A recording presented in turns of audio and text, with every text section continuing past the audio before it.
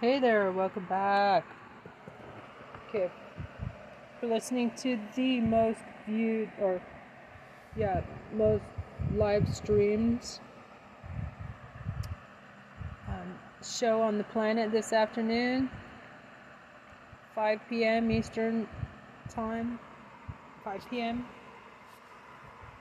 Old Diaperdon was indicted for January 6th. Nah.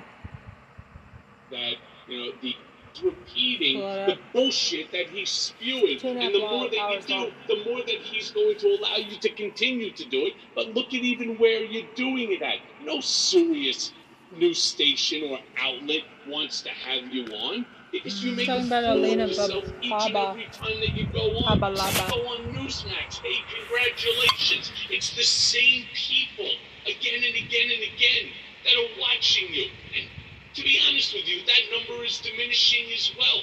But again, one of the things, Ben, that you brought up is your new site at MidasTouch.com. And I implore all the brigaders to immediately go onto that site, log in, and so on. I'm going to tell you why. Because something that I brought up to Ben 2 days ago when we're beginning to work on it.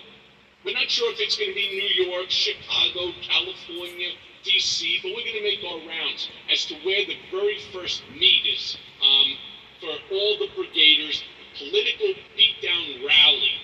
Personally, I'd like to see it in DC, right? And I'd like to see it somehow by, the White House so that everybody knows how strong we are and how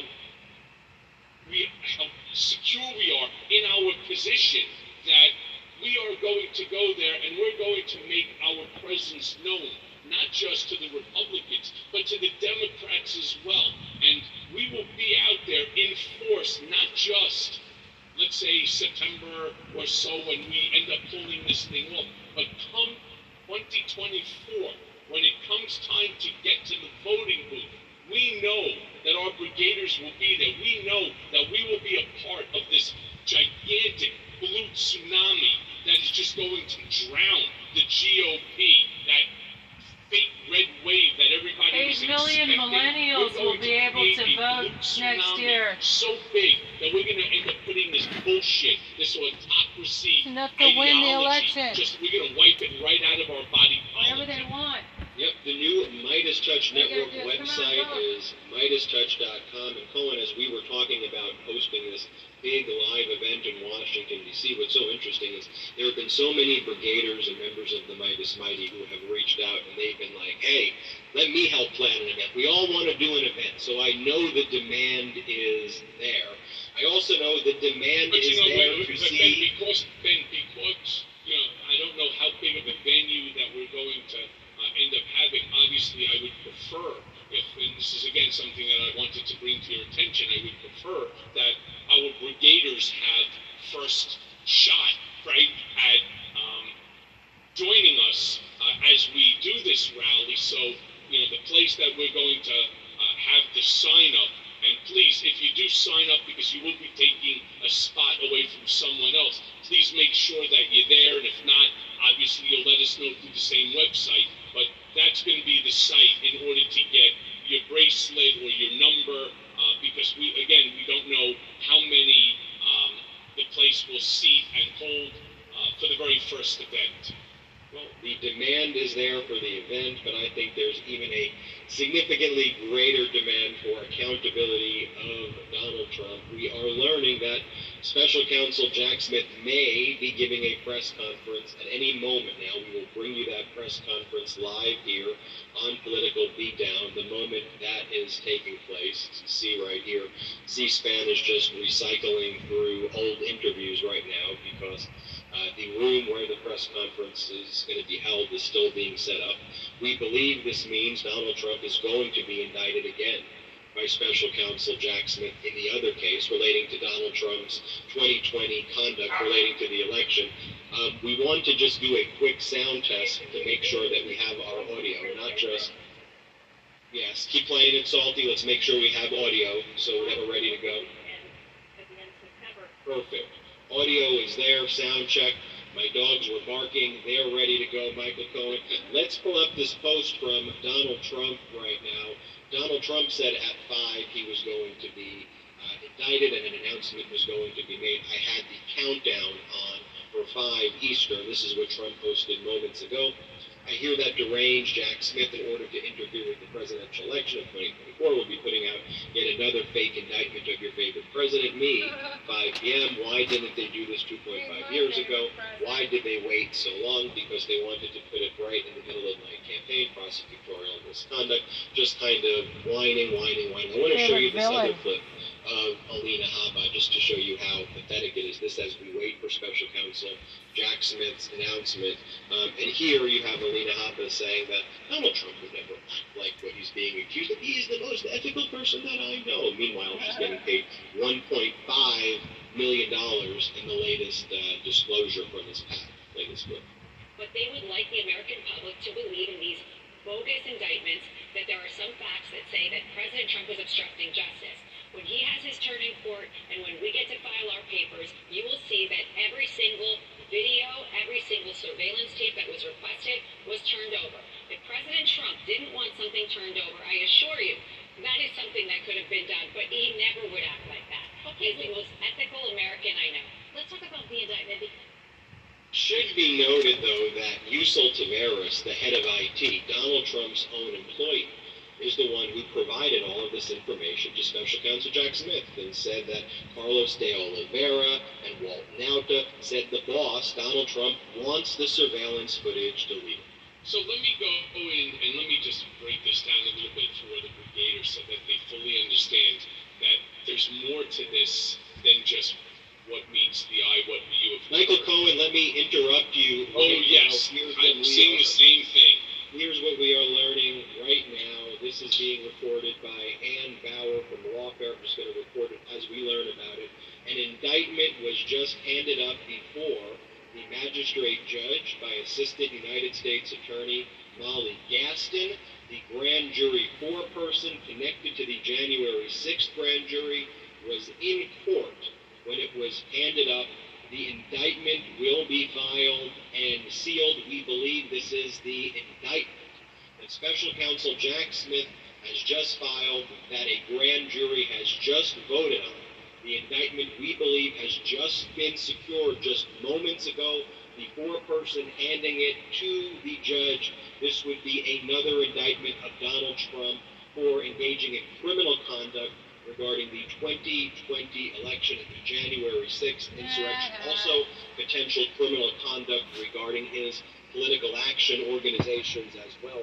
As soon as this indictment is unsealed, we will bring that to you. But I got chills talking about that, Michael Cohen, sharing this historic moment with the brigaders, and we're going to bring in some legal analysts. Why isn't he in jail yet? To keep the coverage going. But like anybody else would be. To get an immediate reaction from than you, Michael Cohen, who has endured years and years of this. What is your immediate reaction to hearing this live on Politico? Oh, shit.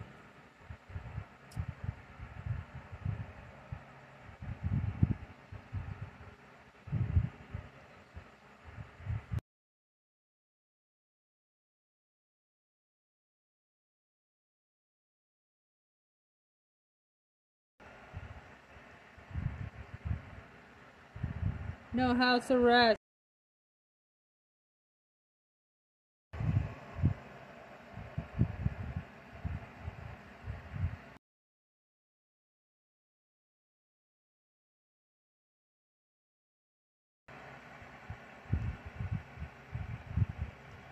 Christopher Perez, shot for prison.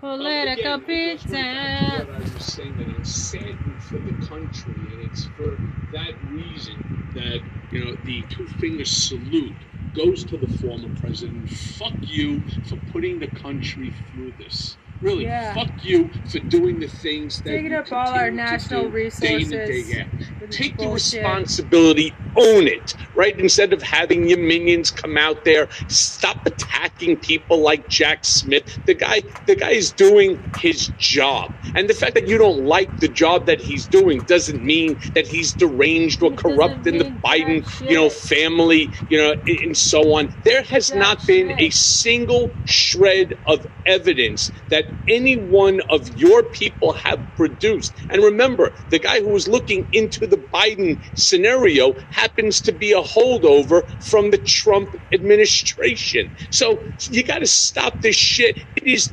damaging our country. It is making neighbor feud with neighbor. It's making state feud with state. We're allowing the entire country to, to run amok simply so that they can follow into the nonsensical statements of Donald Trump, the Alina Habas, and all of these sycophantic lawyers, right, who think that they're doing good, right? But they're not. What they're doing is they're just regurgitating Donald's bullshit so that they keep the money flowing. Look, one of the things that's crazy is right after Trump made the, again, announcement that he was going to be indicted, that he got the target letter, what goes out?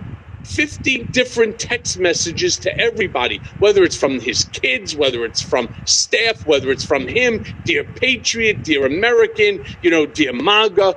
All of a sudden, he's, again, grifting for the money. And he's not grifting for the money in order to defend them. It's where he lies, and he just lies to them and says, oh, I'm doing this for you. I'm putting my big-ass body in front of the Democrats to protect you. That's not true, all right? In fact, he's only looking out to protect one person and one person only, and that is himself. And you fools are out there doing what? You are paying for his defense of himself.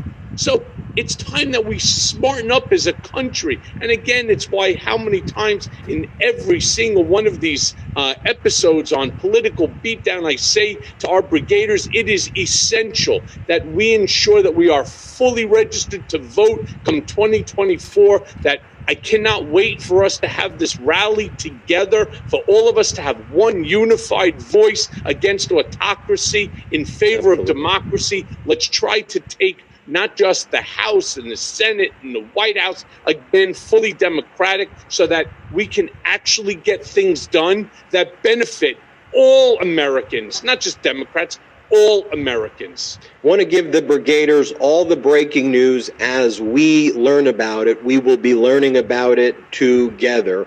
Here is what we are learning. First, this comes from Josh Gerstein. Breaking: a grand jury just returned an indictment against a defendant who was not identified publicly, even by initials or grand jury number, was put under seal. A prosecutor who handles the January 6th matter criminally investigating Donald Trump before that grand jury, Molly Gaston, submitted what is believed to be a Trump indictment. Here is an update. Molly Gaston, this from Kyle Cheney at Politico. Molly Gaston, a prosecutor detailed to the special counsel, handed up a single sealed indictment and received permission to issue a summons. That just happened moments ago. No names or initials provided. Kyle Cheney also reports court is now closed. We may have to wait for Trump to get the summons and hop on his social media platform to learn what happened. This from Jim Acosta at CNN. The federal grand jury hearing evidence in special counsel Jack Smith's investigation into efforts to overturn the 2020 election handed up an indictment in the federal courthouse in Washington, D.C. And here's the post that Donald Trump made moments ago. Let's pull this up, Salty, what Donald Trump said when we have it. But Donald Trump said that he is expecting to be indicted at 5 p.m. Eastern. That is what is coming from Donald Trump's social media platform. So that is all of the information we have. If there is a press conference, there it is right there by Salty pulling it up. I hear Jack Smith is going to indict me at 5 p.m. I'm just going to take away all the other stupid and idiotic stuff that he writes on that social media post. Want to remind everybody as well about the new Midas Touch website, MidasTouch.com. We're going to be announcing in the coming weeks some of the top editors, some of the top reporters who are going to be working for MidasTouch.com, and that's all made possible thanks to you, the Brigaders, thanks to the Midas Mighty. Everybody who's contributed memberships to the Midas Touch Network has allowed us to expand MidasTouch.com for all breaking news. It's going to complement what we're doing here on YouTube. Michael Cohen, as we're learning more, and again, we'll break to a press conference the moment we hear about it, the moment we learn more, but from all indications, the indictment has been handed down against Donald Trump for trying to overthrow the 2020 election. This is a day of accountability, but to your point, Cohen, as well, it is also very, very, very distressing that this even exists and that the Republican Party has done this. Sure, but Ben, one of the bigger problems that's here is this is only one part of the corrupt behavior that occurred during the Trump administration. I talk about my book, Revenge, and I ask everyone to please go to Amazon, buy the book. Why? I want you to understand what revenge is all about. Revenge is Donald Trump weaponizing. And let me say this again because it's a word that Donald Trump throws out every single day, multiple times a day in posts on television and wherever else any of his acolytes or himself, are in a position to spew it.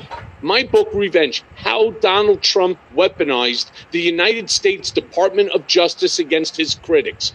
Do I have to go any further than go back to the term that we talked about, 45 minutes or so ago? Deflection. Donald Trump knew exactly what he was doing when it was his administration, and he believes that he's going to be able to deflect away from his culpability so that, it's now on the Biden administration, despite the fact that the Biden administration is not weaponized. Jack Smith doesn't work for Joe Biden. You know who worked for Donald Trump? Bill Barr. And if you see the most corrupt prosecution against a United States citizen in the history of our country, and why I tell people it is so imperative that you read this book. It is imperative because I don't want to see it happen to another American. This never should have happened to any American. In fact, and I say this often, they made me the very first political prisoner held by my own country because I refused to waive my First Amendment constitutional right. What country are we living? This isn't North Korea. This isn't Saudi Arabia. This isn't Russia, like where they jailed Navalny because he's a critic of President Putin.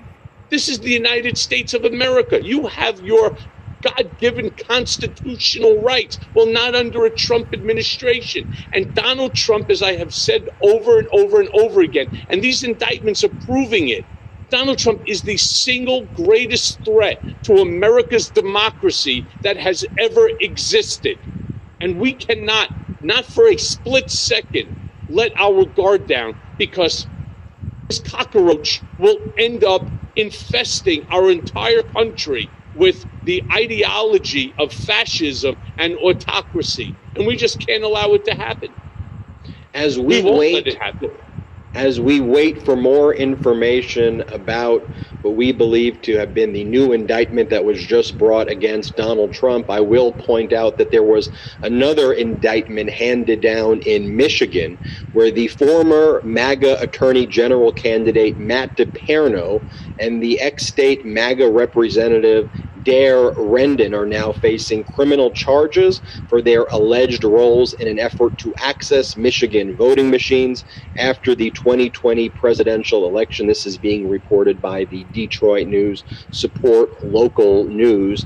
A special prosecutor confirmed in a statement earlier that the continued criminal investigation into the tampering of vote tabulators is ongoing and not over. Quote, the charging decision was the result of a thorough decision-making process by an independent citizens grand jury. It should not shock you Michael Cohen, that this was the MAGA Republican candidate. Matt DePerno was being pushed by Donald Trump, by all of the kind of MAGA leadership, and he was going to then attack all of the people in the pro-democracy community.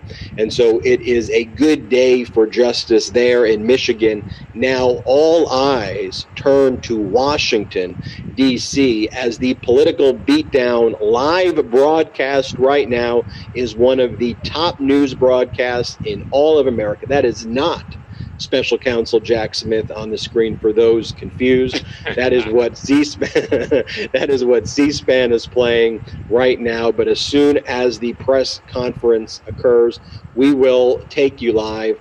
Salty, you want to do one more sound check right there just to make sure that everything sounds perfect. They are employed, but they... Beautiful, Salty. Everybody throw those salty emojis. Also, I got a Ben emoji yesterday thanks to the Midas Mighty hitting 400 memberships by hitting that $sign on the YouTube page. Thank you, everybody, for unlocking the Ben emoji. It was funny. I certainly appreciate it as well. So that's big news coming out from Michigan. You mentioned before we went to break, and as we wait for this indictment, you mentioned the cult followers who showed up at this Trump event. And this is what it means to be a modern day Republican. That is so shocking to say, Michael Cohen. These are the people that Donald Trump is grifting off of to pay his legal bills, $1, $5, $10. But this is Salty. You got to prepare. Oh, man. But these are... These are the people that was genius. But here, I want to show you this one. I want to show you this one, Cohen. This is a woman who was at the Trump rally saying that, hey, she's proud to be in a proud to be in a cult. Here, play this. I am a huge Trump supporter, and I was just told yesterday that I was part of a cult, and I'm damn proud of it. I am. Not only does he part of us. Yeah. He's part of us. He truly is. And the things that the liberals are putting his family through is horrendous. Oh, yeah. Oh, yes. He's part of you. Right? Why don't you invite Donald over for a beer to sit at your, to sit outside of your double wide? I mean, so stupid. Does she not understand that Donald wouldn't cross the street to piss on her if she was on fire? I mean, they create this image of him, like these fake NFTs of Donald as a superhero, as a cowboy, as a special secret agent or something like that. I mean, that's not who he is. And the funny thing is, none of them know him. Zero. All they hear is when he gets up there or when he sends them a text message, I'm protecting you. Really? What they're putting Donald and his family through? What do you think Donald has put me and my family through? What do you think he's going to put you and your family through if, God forbid, 1,000,000 times that he somehow manages to recapture the White House? There is a list of thousands, I don't even know how many thousands of people on his hit list, on his enemies list, and he will spend 4 years, if not more, trying to figure out two things. The first is how to remain president for the rest of his natural life, and how to get back at each and every person, seriously, times 10, that's on that list. That's what this country's going to end up becoming. Michael Cohen, we're going to be joined shortly by Karen Friedman Agnifilo, a co-host of Legal AF. She used to be the number 2 in the Manhattan District Attorney's Office, so she's going to come with incredible insight. We also have Michael Popak, who's going to be joining us soon. This just in, former President Donald Trump has been informed he has been indicted by a federal grand jury regarding the special counsel's probe into Trump's efforts to overturn the 2020 election. Sources with direct knowledge tell ABC News. Let me repeat that one more time. Former President Trump has been informed just moments ago that he has been indicted by a federal grand jury regarding the special counsel's probe into Trump's efforts to overturn the 2020 election. As we shift to the second hour of this historic broadcast, and we said when we went live, we get good information here. We said it could be happening in minutes when no one else was saying it was going to be happening in minutes. We have our very, very reliable sources. We will be joined in the second hour by top legal analysts, Michael Popak, Karen Friedman-Agnifilo, and others. But as we hit this second hour of our broadcast, people want to hear from you, Michael Cohen, about this historic news. Donald Trump has been informed. He has been indicted again, this time in Washington, D.C., for his efforts to overthrow our democracy. Cohen. Which, by the way, is going to create for a very interesting September 6th deposition where Donald will be under oath. Of course, it'll be videotaped and transcribed. It's going to make for a very, not just interesting, but a potentially very dangerous deposition for Donald. And, you know, again, thanks to all of you who have donated and helped to bring us to where we're at. I can assure you, the lawyers, Danya Perry and Benjamin Brodsky, are fighting, in order to prevent it from being sealed. We believe in transparency. We want transparency. We want the public to be able to see Donald, as he responds to the various questions that are going to be asked, and to basically expose him for the fraudster that he is, the user of our legal system in order to intimidate and retaliate against, again, critics, people that he doesn't like me. Now, it's crazy. I want to just go back for 2 seconds and talk about the server that was in that alleged small audio room. One of the things that has not been discussed, and you're going to hear it from me first, is that this server is the local server for Mar-a-Lago. Each and every one of the Trump properties has its own, server on site. And those servers, of course, is the hub where all of the video that comes in gets fed through. But all of that then goes to a program, a mainframe, which is also then simultaneously sent to Trump Tower, where it sits for, until they end up deleting it there as well. So just by deleting it at the audio room level would not have gotten rid of the tape. So there is more here than meets the eye. And that, again, that's basically controlled by the COO. And Michael Cohen, I want to interrupt right here as more breaking news becomes available. We have the docket right now. Let's pull up the docket in the new case, United States versus Trump. You can see right here that the case has been unsealed as to Donald Trump. You see the indictment. Then there's a motion to seal the case that was filed. And here it is, folks. This looks to be the cover page of the new indictment filed in the United States District Court for the District of Columbia, United States of America versus Donald Trump. 18 U.S.C. Section 371, conspiracy to defraud the United States. Count 2, 18 U.S.C. Section 1512K, conspiracy to obstruct an official proceeding. Count 3, 18 U.S.C. Section 1512C2, obstruction of an attempt to obstruct an official proceeding. Count 4, 18 U.S.C. Section 241, conspiracy against rights. This is coming out from Reuters Legal right here. And again, as we learn more, as we see more, we will make sure that we are posting that right here. Want to mention to everyone as well who's joining us that Cohen has a legal defense fund that we all helped put together in connection with the frivolous lawsuit filed against him by Donald Trump in the Southern District of Florida, where Trump is seeking $500 million. Unlike Donald Trump and how Donald Trump does things, all of the funds here go to Cohen's legal defense in the Southern District District of Florida. And big news that Michael Cohen broke earlier in this broadcast, that he is seeking Donald Trump's deposition. He is getting Donald Trump's deposition on September 6th in Florida. That's certainly going to be very interesting as well. And we're hearing now from multiple reports, again, more confirmation that Trump was just indicted. We will be bringing this information to you as we learn more here on the Midas Touch Network. We will soon be joined by legal analysts Karen Friedman-Agnifilo and Michael Popak. We're actually joined right now by Karen Friedman-Agnifilo. Karen Friedman-Agnifilo, co-host of Legal AF. Thanks for joining the Political Beatdown crossover episode that's now become the breaking news. Karen Friedman-Agnifilo, I want to get your thoughts on this breaking news. No one better to hear from than you and Cohen as well, for different reasons, but very important reasons. Karen Friedman-Agnifilo.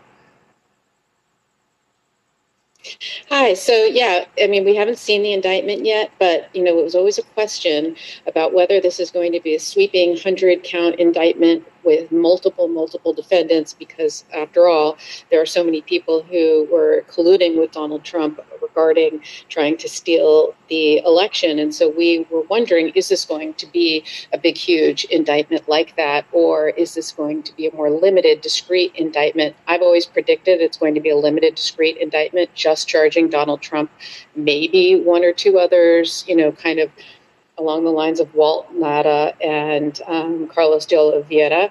But I think that this is going to be a very limited, small indictment just against him and just a few charges, because Jack Smith wants to get this case to trial before the election. And that's the best chance he has at doing that, at keeping it limited and short and small. You don't need 1,000 charges, right? That's just more charges that you have to prove beyond a reasonable doubt to a jury. You just need the ones that you can prove limited, clear, streamlined, and there's less motions to make, less defense attorneys who can ask for time and ask for delay.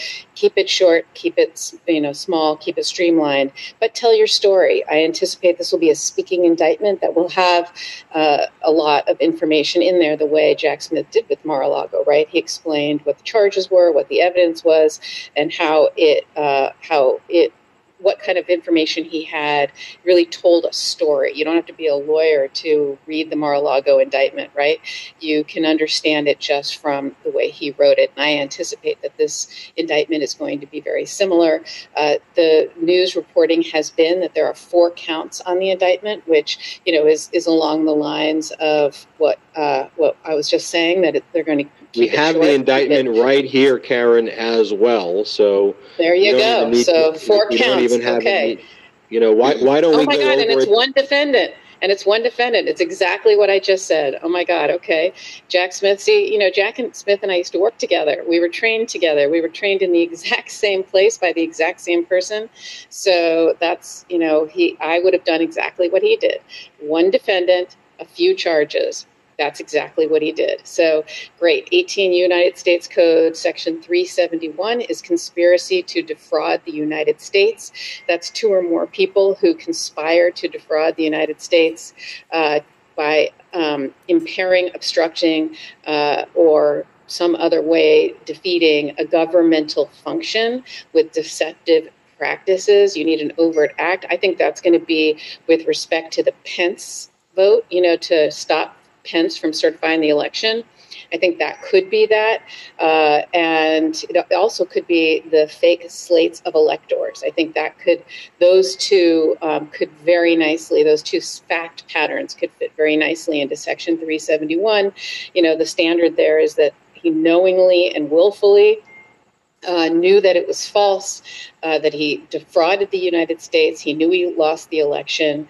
And they're going to say, look, you know, there's more than 60 legal challenges that said that. Bill Barr said that, you know, and it will require an overt act, which means just an act. It doesn't have to be an illegal act in and of itself to have been done by the co-conspirator, you know, with the co-conspirator. So it has to be him and another person. So you'll see co-conspirator number 1, co-conspirator number 2, co-conspirator number 3, or unindicted co-conspirators. What it will say, oh, the defendant's co-conspirators. There you go. We actually do have the indictment. Yeah, there you go. Co-conspirator one. See, I haven't even seen the indictment, and I'm telling you what it says because that's exactly what it would do. So these are going to be the facts that they're going to talk about regarding this charge. The other charge that he's charged with is 18 United States Code 1512 in two separate subsections. That is a scheme to obstruct, I say, the counting of the presidential electors on January 6th. Again, the pressure campaign against Pence. And this one requires that you corruptly obstruct or impede or attempt to obstruct an official proceeding, the official proceeding being the counting of the votes and certifying the election on January 6th. You have to act corruptly to be guilty of this crime. And clearly, Trump here, they're going to prove that he was self-interested, right? He didn't have the best interest of the American people when he tried to steal the election. So I think that's going to be how they prove that he acted corruptly. And then the final charge is 18 United States Code Section 241, conspiracy against rights. This is a Civil War era statute that was enacted when KKK used to try to not allow, to take away people's votes and disenfranchise Black people who had just gotten and earned the right to vote. And that's a charge here. Basically, it's unlawful for two or more people. It's a conspiracy also to threaten or intimidate a person in their free exercise or enjoyment of their rights. Somebody acting under the color of law, what does that mean? So like a police officer or a government official, they're acting as if they're allowed to commit this, to do the act, and which is what Trump was doing as president, right? And so he was, interfering with the electors, putting in the fake slates of electors, etc. What I find, and so, take away people's right to vote, and that's what that charge is. What I find surprising in this, although it was expected because it wasn't in the target letter, what I find surprising here is that Jack Smith stayed away from seditious conspiracy.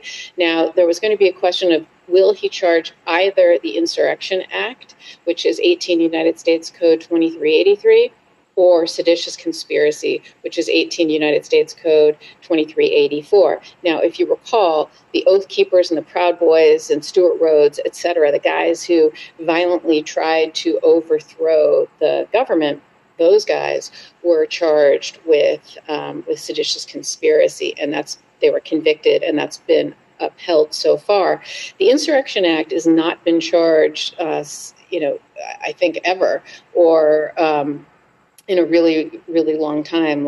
Since I think it was since the Civil War, it was the last time it was used. So many people didn't think that Jack Smith would charge it here for the first time, but seditious conspiracy is something that the Justice Department has charged these other individuals who breached the Capitol and violently, did what they did on January 6th. And look, there's a lot of evidence, and we saw it during the Select Committee's hearings. There's a lot of evidence to show that Donald Trump, basically could also be charged with that. So I was hoping he would be. He was, he's just as responsible, if not more, than them, since they were doing it at his behest. But Jack Smith chose not to go there. So look, I'm talking about all of this. I haven't read the indictment. I'm just telling you what I think it would be. Ben, hopefully you'll send it to me so I can read it. And if there's any more. We're sending it to you. We're going to post it on, we go through point by point so people can see it. But for those joining, a historic event just taking place. Donald Trump indicted again in Washington, D.C. for his criminal conduct relating to the 2020 election. Michael Cohen, I'm going to get your reaction right now. Sure. So the very first thing that I saw is on Fox News, on their digital. They then turned around and, Karen, I wanted to sort of put this in your lap. They make a statement that President Trump has always followed the law and the Constitution, with advice from many highly accomplished attorneys. These un-American witch hunts will fail, and President Trump will be reelected to the White House so he can save our country from the abuse, incompetence, and corruption that is running through the veins of our country at levels never seen before. The question, Karen, that I really have for you on this one, of course, knowing Donald as well as I do, he's already deflecting his responsibility or his accountability for the charges that you just enumerated in this indictment. He looks to me like he's going to try to shift the responsibility and the blame onto his highly competent, well-respected, overpaid by the fund, right, by the super PAC, by the lawyers. How does that work in his favor? Yeah, so there's a defense called the advice of counsel defense, right? So, and we've had that in prosecutions before, where somebody commits a crime, but they say, look, like a tax crime, for example. He says, look, I didn't mean to commit this crime. I went to a tax lawyer. The tax lawyer said I could do this. And, if the tax lawyer in good faith thought that was the interpretation of if they thought that was the statute and gave that advice, that is okay, right? And so you won't be guilty because you didn't intend to commit the crime. You were acting on the advice of counsel. That is what some people use, as a shield. But you also, and it works sometimes, but he's trying to use it, as a sword, not just a shield, right? He's trying to say that, look, he was given advice by multiple lawyers, including his attorney general, who conducted investigations into the voter fraud, including the 60-plus legal cases that he tried to bring but didn't rule in his favor. He was told by many lawyers in the Justice Department, in the White House counsel's office, who said, you cannot do this. You cannot steal the election. You cannot put forth fake slates of electors. He didn't like that answer. So he kept looking for other lawyers who would basically go and say what he wanted to say. So they weren't giving him advice. He was looking for lawyers who would go along with what he said. Now he's going to say, well, John Eastman is the one who came up with this scheme, and he's the one who gave me the advice. But a federal judge in California has already ruled that the advice that John Eastman gave regarding this whole scheme was actually a crime, and it wasn't legitimate attorney-client advice, and therefore there's something called the crime fraud exception, which pierces the attorney-client privilege, and that is not going to fly if that's his defense. But that clearly, what they're setting up here is that was going to be his defense. That he's going to say, "My Lord, I also think, by the way, that other than say Eastman, we're also looking at Rudy Colludi, Drunken Giuliani, who I think will ultimately be one of several fall guys in this specific journey. And as many times as I've tried to warn them about, how Donald is going to handle, the indictment that would emanate from Jack Smith's investigation of this, it's always somebody else. And who knows whether or not Rudy has already spoken, whether or not he's provided any pertinent information to Jack Smith, which could be the basis of this indictment.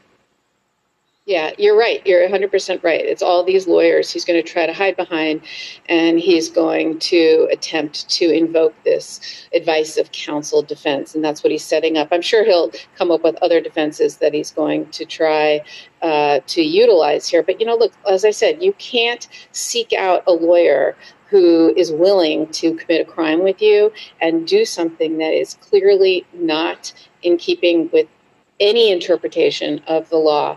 You can't hide behind that. You can't basically, you and your lawyer get together and say, well, I'm a lawyer, so let's go rob a bank together, and I told you that it was okay, so you'll be okay with that, right?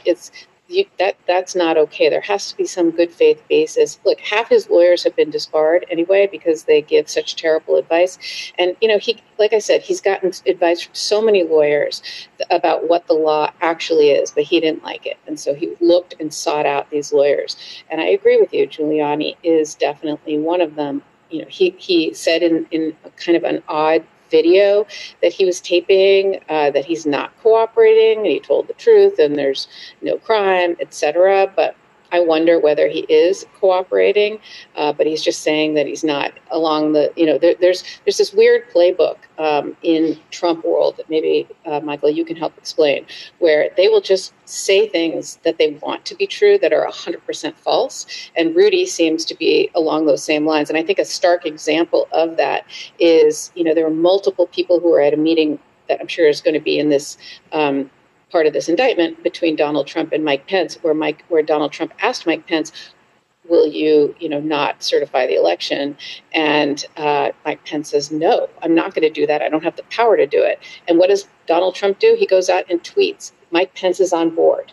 Mike Pence is going to do this. And I look at that and I'm like, it's just an outright lie. Like, it's not even like a philosophical difference. It's not like I believe in, lower taxes. I believe in higher taxes, right? This is an outright lie. And they just say things that are outright lies. And that's what, so anyway, I don't know if Rudy Giuliani's saying I'm not cooperating. I don't know if that's true or not. So do you remember during his administration when they were having the lie counter, and after like 35,000 lies that Donald had told to the American people, that they decided that they were going to just stop with it because it was so absurd.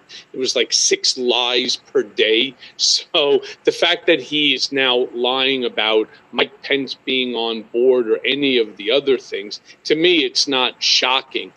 What Donald does is, it's very Stalinistic, whereby if there's something that you want people to believe and it's a lie, the way that you get them to believe it is you repeat the lie over and over and over again. And then you get your surrogates to go on and to lie and to say the same misinformation, disinformation, malinformation. And you keep doing this over and over and over again until the lie becomes the truth. And Donald Trump has perfected that technique. He's just perfected it.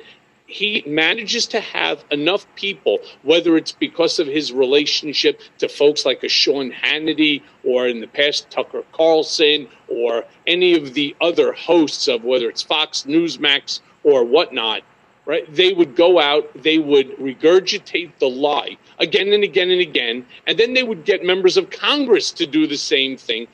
Ultimately, again, the lie becomes the truth, and that's Donald Trump's superpower. I want to say this, we are #1 on all of YouTube in the world across all genres, all news networks right now, thanks to the Brigade, thanks to the Midas Mighty. I want to bring on to this superstar panel Michael Popak, co-host of Legal AF. We're bringing the whole network together. We got Michael Cohen, Karen Friedman-Agnifilo, Michael Popak. The gang is here. Michael Popak, I want to get your reaction, Michael Popak, to what we are learning right now. Yeah, and you can hear me in the back. I'm sort of printing out the 45-page indictment. Karen Friedman-Agnifilo, our colleague, was dead right when she said last week that the most perfect indictment she could envision would be a very simple indictment, one defendant, Donald Trump, and a small set of counts. Well, you can't get any smaller than the 4 counts or so of this present indictment. And while there is a list of other co-conspirators, 6 in total, Karen was so right about Jack Smith putting together in an elegant fashion an indictment that is both sweeping in its approach, yet surgical in its attack, and doesn't delay justice. He'll add other people. There's no doubt that one or more of the 6 co-conspirators that's unindicted for now will be indicted before things are over, but not now. That's for a different time and a different place. Let's get a surrender arraignment of Donald Trump. I know you've already started the conversation, so let me contribute on the co-conspirator part. Co-conspirator number 1 is an attorney. It's Rudy Giuliani. Co-conspirator number 2 is an attorney. It's John Eastman. Co-conspirator number 3 is an attorney. It's Sidney Powell. Co-conspirator number 4, a Department of Justice official, is Jeffrey Clark. Co-conspirator number 5, I want to hear from Ben. I think it may be Ken Cheeseborough. And co-conspirator number 6 could be a political operative for the fake electors, which I think is Peter Navarro. I'm open to other comments on 5 and 6. I think I'm dead right on 1 through 4. And then from there, having now laid out the cast of characters in this sordid play, Jack Smith then goes in a speaking indictment to talk about, well, what was the multiple conspiracies, of which he says there are 4 conspiracies, all led by one Donald Trump, to attack the function of the federal government in the counting and proper certification of a presidential election. Particularly, he led off right where we think he should have, with attacking any argument by Donald Trump that he lacked criminal intent or mens rea. Look, Jack Smith's no dummy. He knows that Donald Trump has been floating I just relied on attorneys. He started it with Michael Cohen, our colleague here, about what happened with Stormy Daniels, relied on Michael Cohen, and you see Stephen Chung and all the rest have been trying to float in the last couple of days. Many attorneys Donald Trump relied on, many attorneys, because he's going to try for this sort of narrow defense of, I relied on attorneys, and hope that a judge or jury buys it. Of course, indicting the future attorneys kind of plays into their hand, but the mens rea attack I thought was brilliant in the indictment. Particularly, Jack Smith said that the former President Trump, was notified repeatedly that the lie was a lie, that he lost the election, and then they list in the indictment all the people that told Donald Trump and any reasonable person that he lost the election. It says it starts with the vice president. Pence told him. Senior leadership of the Department of Justice told him. That would have been Bill Barr, Jeff Rosen, Richard Donahue. His national intelligence director told him. His cybersecurity head, Chris Krebs, told him. His senior elected officials in other states told him. Members of the state legislature on the GOP told him. Federal and state judges told him. And his own in-house counsel, general counsel or White House counsel, that would have been Pat Cipollone and Eric Hirschman, told him. And therefore, you cannot continue to maintain the fallacy that I didn't know, nobody told me, when you have a list like that of so many people. And then lastly, for my initial comments, as this printer is still printing the indictment, is Jack Smith was also smart to anticipate arguments by Donald Trump. He said, it is okay, at the top of the indictment, it is okay to use lawful means to object if you're the loser of an election. It's okay to say, with proper First Amendment rights, to go use the legal system properly, to object, to use an audit process properly, to do all the things you're allowed to do under our system of election law.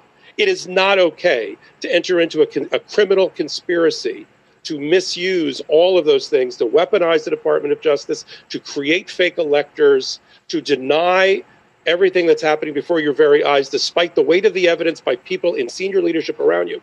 That is not okay. Let's take a look at the room where Special Counsel Jack Smith is expected to be giving a press conference shortly. Salty, if we can pull that up when you have a moment and see the crowd starting to come into that room. Look, I assume that we'll know this is ready to go when everybody takes their chairs. There's still some empty chairs. That's going to be a packed house. I could kind of guarantee you of that. Popak, I agree with your list right there. I like this 4 boxes of the crew right here. I agree with who you have as even 1 through 6, including like Chesborough as 5 and 6 as Navarro. But we will, I'd love to hear from the Midas Mighty, the Legal AFers, and the Brigaders in the YouTube chat below if they believe that those co-conspirators, for now, unindicted co-conspirators who may be receiving or have already received target letters, who those individuals are. Karen Friedman-Agnifilo, as we go back to you, and then we'll hear from Cohen, any additional reflections that you have on this historic news that Donald Trump has been indicted this time in Washington, D.C. for his conduct regarding the 2020 election and the January 6th insurrection. I think, look, we got to see now who the judge is going to be, right? And how that will, this is going to be an indictment in Washington. This is an indictment in Washington, D.C., so it's going to be a judge in D.C. And let's see, whether we can get this. And Karen, I want to interrupt you right there. I hate to interrupt you, but I want to say we do know who the judge is right now. Judge Chutkin, we believe to be presiding over this case in D.C., a Barack Obama appointee, federal there's judge. A God in heaven. Federal Judge Chutkin. So pretty much the exact opposite of Judge Eileen Cannon. We see the initials on the filing, and that's how we're able to surmise. That's what everyone is reporting. That's who I believe it to be. Sorry to interrupt you, Karen, but I did want to mention great. Judge Chutkin. No, that's fantastic. So, look, I think Jack Smith is going to focus on what's very clear about this is the case he's going to try to get to trial before the election. And he needed to get this out there before Fani Willis brings her case. And that's going to be in the coming weeks, right? Hers, I think, is going to be the sweeping indictment with 1,000 counts and 1 million defendants and, a big sweeping RICO conspiracy, which is the other way this can be done. And that is an important case to bring, too. And hopefully what will happen is she'll get a trial there and a conviction. It will not happen before the election because it'll be so big, and Jack Smith's going to want to go first. But don't forget, hers will be pardon-proof because it's in the state, right? And if Donald Trump wins or anybody wins, right, they can't pardon him or stop that investigation. So I think this is the case that Jack Smith is going to push to trial. Look, he superseded Mar-a-Lago when he saw that Eileen Cannon wasn't going to have that one go in December, which is what Jack Smith asked for, and she put it over until May 2024. And so, look, that case probably won't go before the election and that's why he superseded and added more counts and another defendant. It's like, okay, we're just not going to get that one done. But he made this one streamlined, short, sweet, just a few charges. He put all the issues in there that addressing what the potential defenses are going to be to diffuse them. And hopefully Judge Chutkin will push this case to trial. One more thing. This case does not have classified documents like the Mar-a-Lago case. So there's no top secret clearance that they need. They don't have to have a secured, the SCIF where you look at those documents. They don't have to, have a CIPA, the Classified Information Procedures Act hearing. Those are all things that delay a case, right? It's very complicated. This is a simple case, streamlined case. And so this case will go to trial before the election. And that's what Jack Smith's goal was. The only other case that might go to trial before the election, I think, is your case, Michael Cohen, with Alvin Bragg. We're going to bring you the press conference of special. This is the press conference of Special Counsel Jack Smith when that goes live in a few moments. Want to show you right now some of the responses by MAGA Republicans. This is Marjorie Taylor Greene responding to the news, and then Michael Cohen. I want to get your reaction to what Marjorie Taylor Greene has to say. Play the clip. Going to be soon indicting President Trump in Washington, D.C., and it's going to be something like we've never seen before. I think it's going to truly put not only President Trump and his family, all of his staff, put them to a test they've never been tested on, but it's also going to test our nation. And it's something that I've prayed about a lot, and it's just sad to me. Jack Smith, he's a terrible attorney. He has a lot of failures in his career, but he is abusing his power, the power of the special counsel and the Department of Justice. And Cohen, I want to get your response in just a moment. I want to remind everybody that we've just launched MidasTouch.com. If you want to follow along with the full indictment, if you want to follow along and read it for yourself, we just launched MidasTouch.com. It has breaking news stories. It's going to be one of the top destinations in the world, I think the top for pro-democracy news, but it's a way when we talk about documents, you can follow along with what we are saying. So go to MidasTouch.com. We just posted the story. We posted the full indictment. Read along with us while we talk about it. Now your reaction, Michael Cohen. So one of the things that I often say is that the only way to shut somebody like Marjorie Toilet Greene up is not to give her the oxygen that she so desperately craves. Why are we even putting her on? There's nothing that she says that is truthful. So why are we helping to promote the lies? Now, of course, we do need to understand that this is happening on the other side. But when Marjorie Taylor Greene turns around and starts talking about Jack Smith is a terrible lawyer, really? Really? Why don't you tell me one lawyer that Donald has right now in his crew that holds a candle to Jack Smith? She's only angry at him because Donald is angry at him because they're holding Donald accountable for his own actions. Listen, if he would have turned around and said that there is no indictment, we didn't find enough evidence in order to bring forth the case, she would be praising him as the smartest attorney that ever existed. So there is no truth. And what we need to do is we need to stop giving these lying pieces of shit. We need to stop giving them oxygen to promote their lies. Let them do it on Newsmax, on OAN, or even Fox right now is not putting up with the lies that they curb them every single time that they start. So, we are making a dent in stopping it, but she is one of the most despicable members of Congress that exists. And it's, again, why I keep saying to our brigaders. Hey there, welcome back. Okay, for listening to the most viewed, most live streams show on the planet this afternoon, 5 p.m. Eastern Time, 5 p.m. Old Diaperdon was indicted for January 6th.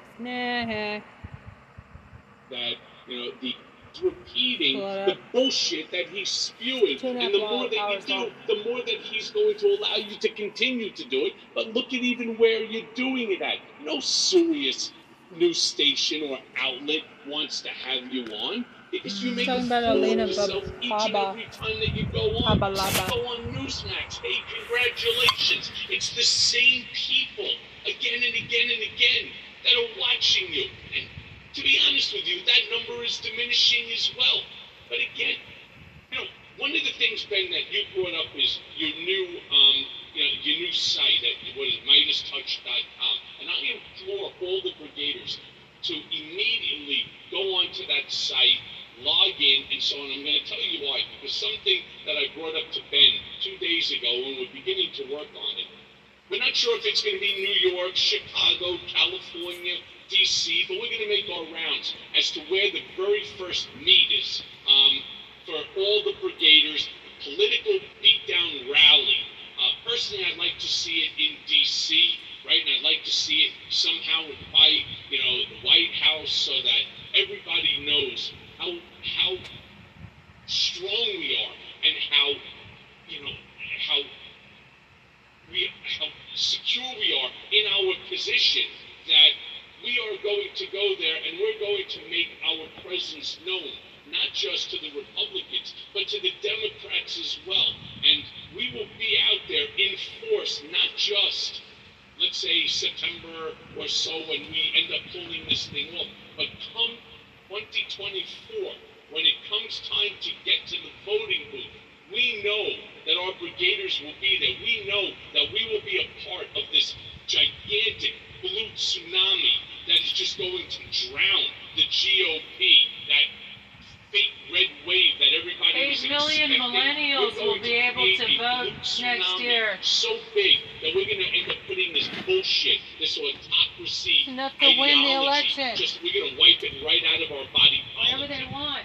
Yep, the new Midas Touch Network website is MidasTouch.com. And Cohen, as we were talking about hosting this big live event in Washington, D.C., what's so interesting is there have been so many brigaders and members of the Midas Mighty who have reached out and they've been like, hey, let me help plan an event. We all want to do an event, so I know the demand is there.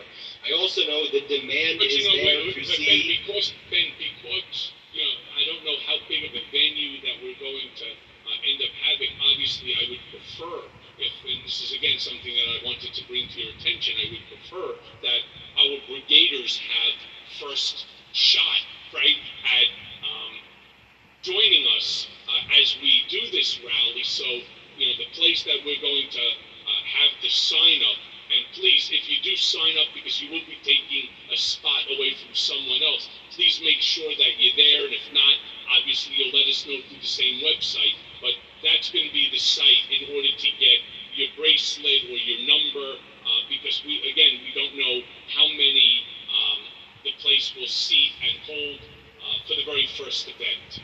Well, the demand is there for the event, but I think there's even a significantly greater demand for accountability of Donald Trump. We are learning that Special Counsel Jack Smith may be giving a press conference at any moment now. We will bring you that press conference live here on Political Beatdown the moment that is taking place. See right here, C-SPAN is just recycling through old interviews right now because the room where the press conference is going to be held is still being set up. We believe this means Donald Trump is going to be indicted again by Special Counsel Jack Smith in the other case relating to Donald Trump's 2020 conduct relating to the election. We want to just do a quick sound test to make sure that we have our audio, not just... Yes, keep playing it, Salty. Let's make sure we have audio so we're ready to go. Perfect. Audio is there, sound check. My dogs were barking. They're ready to go, Michael Cohen. Let's pull up this post from Donald Trump right now. Donald Trump said at 5 he was going to be indicted and an announcement was going to be made. I had the countdown on for 5 Eastern. This is what Trump posted moments ago. I hear that deranged Jack Smith, in order to interfere with the presidential election of 2024, will be putting out yet another fake indictment of your favorite president, me, 5 p.m. Why didn't they do this 2.5 years ago? Why did they wait so long? Because they wanted to put it right in the middle of my campaign, prosecutorial misconduct, just kind of whining. I want to show you this other clip of Alina Habba, just to show you how pathetic it is. This as we wait for Special Counsel Jack Smith's announcement. And here you have Alina Habba saying that Donald Trump would never act like what he's being accused of. He is the most ethical person that I know. Meanwhile, she's getting paid $1.5 million in the latest disclosure from his PAC. Play this clip. But they would like the American public to believe in these bogus indictments that there are some facts that say that President Trump was obstructing justice. When he has his turn in court and when we get to file our papers, you will see that every single video, every single surveillance tape that was requested was turned over. If President Trump didn't want something turned over, I assure you, that is something that could have been done, but he never would act like that. He's the most ethical American I know. Let's talk about the indictment. Should be noted, though, that Yusel Taveras, the head of IT, Donald Trump's own employee, is the one who provided all of this information to Special Counsel Jack Smith and said that Carlos de Oliveira and Walt Nauta said the boss, Donald Trump, wants the surveillance footage deleted. So let me go in and let me just break this down a little bit for the brigaders so that they fully understand that there's more to this than just what meets the eye, what you have. Michael Cohen, let me interrupt you. Yes, I'm seeing the same thing. Here's what we are learning right now. This is being reported by Ann Bauer from Lawfare. I'm just going to report it as we learn about it. An indictment was just handed up before the magistrate judge by Assistant United States Attorney Molly Gaston. The grand jury foreperson connected to the January 6th grand jury was in court when it was handed up. The indictment will be filed and sealed. We believe this is the indictment that Special Counsel Jack Smith has just filed, that a grand jury has just voted on. The indictment, we believe, has just been secured just moments ago. The foreperson handing it to the judge. This would be another indictment of Donald Trump for engaging in criminal conduct regarding the 2020 election and the January 6th insurrection. Also, potential criminal conduct regarding his political action organizations as well. As soon as this indictment is unsealed, we will bring that to you. But I got chills talking about that, Michael Cohen, sharing this historic moment with the brigaders, and we're going to bring in some legal analysts. Why isn't he in jail yet? Keep the coverage going. Like anybody else would be. To get an immediate reaction from than you, Michael Cohen, who has endured years and years of this. What is your immediate reaction to hearing this live on Political? Oh shit.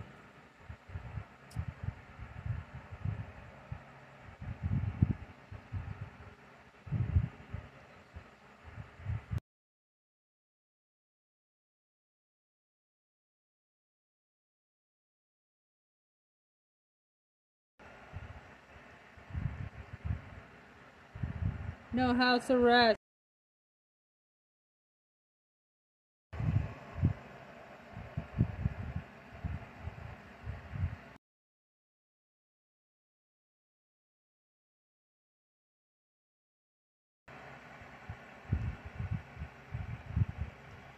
Christopher Perez, Trump for prison.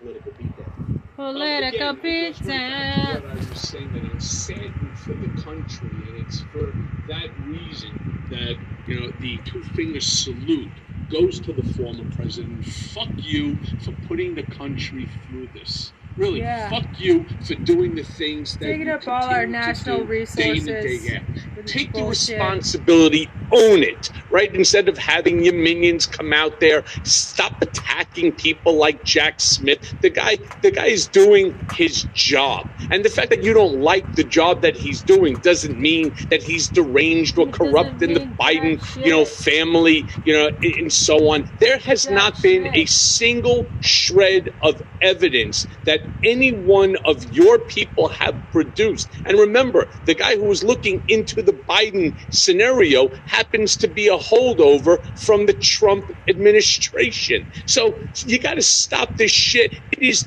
damaging our country. It is making neighbor feud with neighbor. It's making state feud with state. We're allowing the entire country to, to run amok simply so that they can follow into the nonsensical statements of Donald Trump, the Alina Habas, and all of these sycophantic lawyers, right, who think that they're doing good, right? But they're not. What they're doing is they're just regurgitating Donald's bullshit so that they keep the money flowing. Look, one of the things that's crazy is right after Trump made the, again, announcement that he was going to be indicted, that he got the target letter, what goes out? 50 different text messages to everybody, whether it's from his kids, whether it's from staff, whether it's from him, dear Patriot, dear American, dear MAGA. All of a sudden, he's, again, grifting for the money. And he's not grifting for the money in order to defend them. It's where he lies, and he just lies to them and says, oh, I'm doing this for you. I'm putting my big-ass body in front of the Democrats to protect you. That's not true, all right? In fact, he's only looking out to protect one person and one person only, and that is himself. And you fools are out there doing what? You are paying for his defense of himself.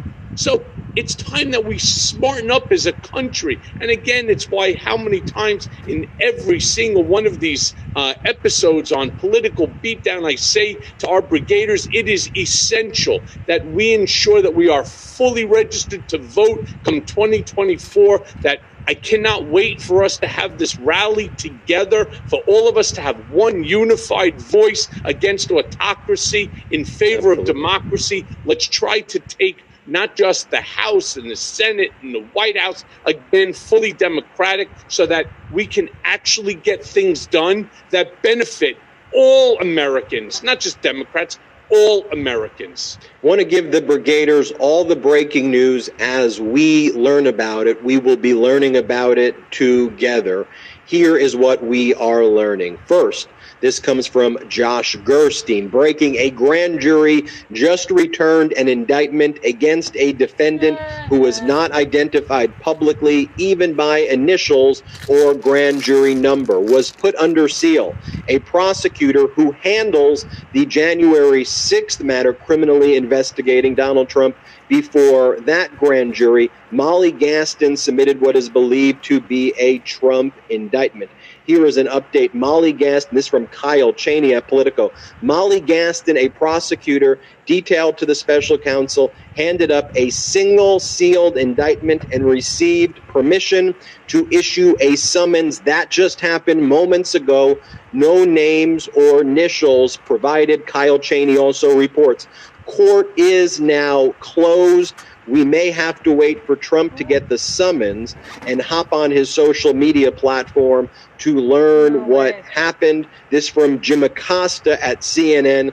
The federal grand jury hearing evidence in special counsel Jack Smith's investigation into efforts to overturn the 2020 election handed up an indictment in the federal courthouse in Washington, D.C. And here's the post that Donald Trump made moments ago. Let's pull this up, Salty, what Donald Trump said when we have it. But Donald Trump said that he is expecting to be indicted at 5 p.m. Eastern. That is what is coming from Donald Trump's social media platform. So that is all of the information we have. If there is a press conference, there it is right there by Salty pulling it up. I hear Jack Smith is going to indict me at 5 p.m. I'm just going to take away all the other, stupid and idiotic stuff that he writes on that social media post. Want to remind everybody as well about the new Midas Touch website, MidasTouch.com. We're going to be announcing in the coming week some of the top editors, some of the top reporters who are going to be working for MidasTouch.com. And that's all made possible thanks to you, the Brigaders, thanks to the Midas Mighty. Everybody who's contributed memberships to the Midas Touch Network has allowed us to expand MidasTouch.com for all breaking news. It's going to complement what we're doing here on YouTube. Michael Cohen, as we're learning more, and again, we'll break to a press conference the moment we hear about it, the moment we learn more. But from all indications, the indictment has been handed down against Donald Trump for trying to overthrow the 2020 election. This is a day of accountability. But to your point, Cohen, as well, it is also very, very, very distressing that this even exists and that the Republican Party has done this. Sure, but Ben, one of the bigger problems that's here is this is only one part of the corrupt behavior that occurred during the Trump administration. I talk about my book, Revenge, and I ask everyone to please go to Amazon, buy the book. Why? I want you to understand what revenge is all about. Revenge is Donald Trump weaponizing. And let me say this again because it's a word that Donald Trump throws out every single day, multiple times a day in posts on television and wherever else any of his acolytes or himself, are in a position to spew it. My book, Revenge, How Donald Trump Weaponized the United States Department of Justice Against His Critics. Do I have to go any further than go back to the term that we talked about, 45 minutes or so ago? Deflection. Donald Trump knew exactly what he was doing when it was his administration, and he believes that he's going to be able to deflect away from his culpability so that, it's now on the Biden administration, despite the fact that the Biden administration is not weaponized. Jack Smith doesn't work for Joe Biden. You know who worked for Donald Trump? Bill Barr. And if you see the most corrupt prosecution against a United States citizen in the history of our country, and why I tell people it is so imperative that you read this book. It is imperative because I don't want to see it happen to another American. This never should have happened to any American. In fact, and I say this often, they made me the very first political prisoner held by my own country because I refused to waive my First Amendment constitutional right. Well, what country are we living? This isn't North Korea. This isn't Saudi Arabia. This isn't Russia, like where they jailed Navalny because he's a critic of President Putin. This is the United States of America. You have your God-given constitutional rights. Well, not under a Trump administration. And Donald Trump, as I have said over and over and over again, and these indictments are proving it, Donald Trump is the single greatest threat to America's democracy that has ever existed. And we cannot, not for a split second, let our guard down, because this cockroach will end up infesting our entire country with the ideology of fascism and autocracy. And we just can't allow it to happen. As we won't wait, let it happen. As we wait for more information about what we believe to have been the new indictment that was just brought against Donald Trump, I will point out that there was another indictment handed down in Michigan where the former MAGA Attorney General candidate Matt DiPerno and the ex-state MAGA representative Dare Rendon are now facing criminal charges for their alleged roles in an effort to access Michigan voting machines after the 2020 presidential election. This is being reported by the Detroit News Support Local News. A special prosecutor confirmed in a statement earlier that the continued criminal investigation into the tampering of vote tabulators is ongoing and not over. Quote, the charging decision was the result of a thorough decision-making process by an independent citizens grand jury. It should not shock you, Michael Cohen, that this was the MAGA Republican candidate. Matt DiPerno was being pushed by Donald Trump, by all of the kind of MAGA leadership, and he was going to then attack all of the people in the pro-democracy community. And so it is a good day for justice there in Michigan. Now all eyes turn to Washington, D.C., as the political beatdown live broadcast right now is one of the top news broadcasts in all of America. That is not Special Counsel Jack Smith on the screen for those confused. That is what C-SPAN is playing right now. But as soon as the press conference occurs, we will take you live. Salty, you want to do one more sound check right there just to make sure that everything sounds perfect? They are employed, but they... Beautiful, Salty. Everybody throw those salty emojis. Also, I got a Ben emoji yesterday thanks to the Midas Mighty hitting 400 memberships by hitting that $sign on the YouTube page. Thank you, everybody, for unlocking the Ben emoji. It was funny. I certainly appreciate it as well. So that's big news coming out from Michigan. You mentioned before we went to break, and as we wait for this indictment, you mentioned the cult followers who showed up at this Trump event. And this is what it means to be a modern day Republican. That is so shocking to say, Michael Cohen. These are the people that Donald Trump is grifting off of to pay his legal bills, $1, $5, $10. But this is Salty. You got to prepare. Oh, man. But these are... These are the people that was genius. But here, I want to show you this one. I want to show you this one, Cohen. This is a woman who was at the Trump rally saying that, hey, she's proud to be in a proud to be in a cult. Here, play this. I am a huge Trump supporter, and I was just told yesterday that I was part of a cult, and I'm damn proud of it. I am. Not only does he part of us, he's part of us. He truly is, and the things that the liberals are putting his family through is horrendous. Oh yes, he's part of you. Right? Why don't you invite Donald over for a beer to sit at your, to sit outside of your double wide? I mean, so stupid. Does she not understand that Donald wouldn't cross the street to piss on her if she was on fire? I mean, they create this image of him like these fake NFTs of Donald as a superhero, as a cowboy, as a special secret agent or something like that. I mean, that's not who he is. And the funny thing is, none of them know him. Zero. All they hear is when he gets up there or when he sends them a text message, I'm protecting you. Really? What they're putting Donald and his family through? What do you think Donald has put me and my family through? What do you think he's going to put you and your family through if, God forbid, 1,000,000 times that he somehow manages to recapture the White House? There is a list of thousands, I don't even know how many thousands of people on his hit list, on his enemies list, and he will spend 4 years, if not more, trying to figure out two things. The first is how to remain president for the rest of his natural life, and how to get back at each and every person, seriously, times 10, that's on that list. That's what this country's going to end up becoming.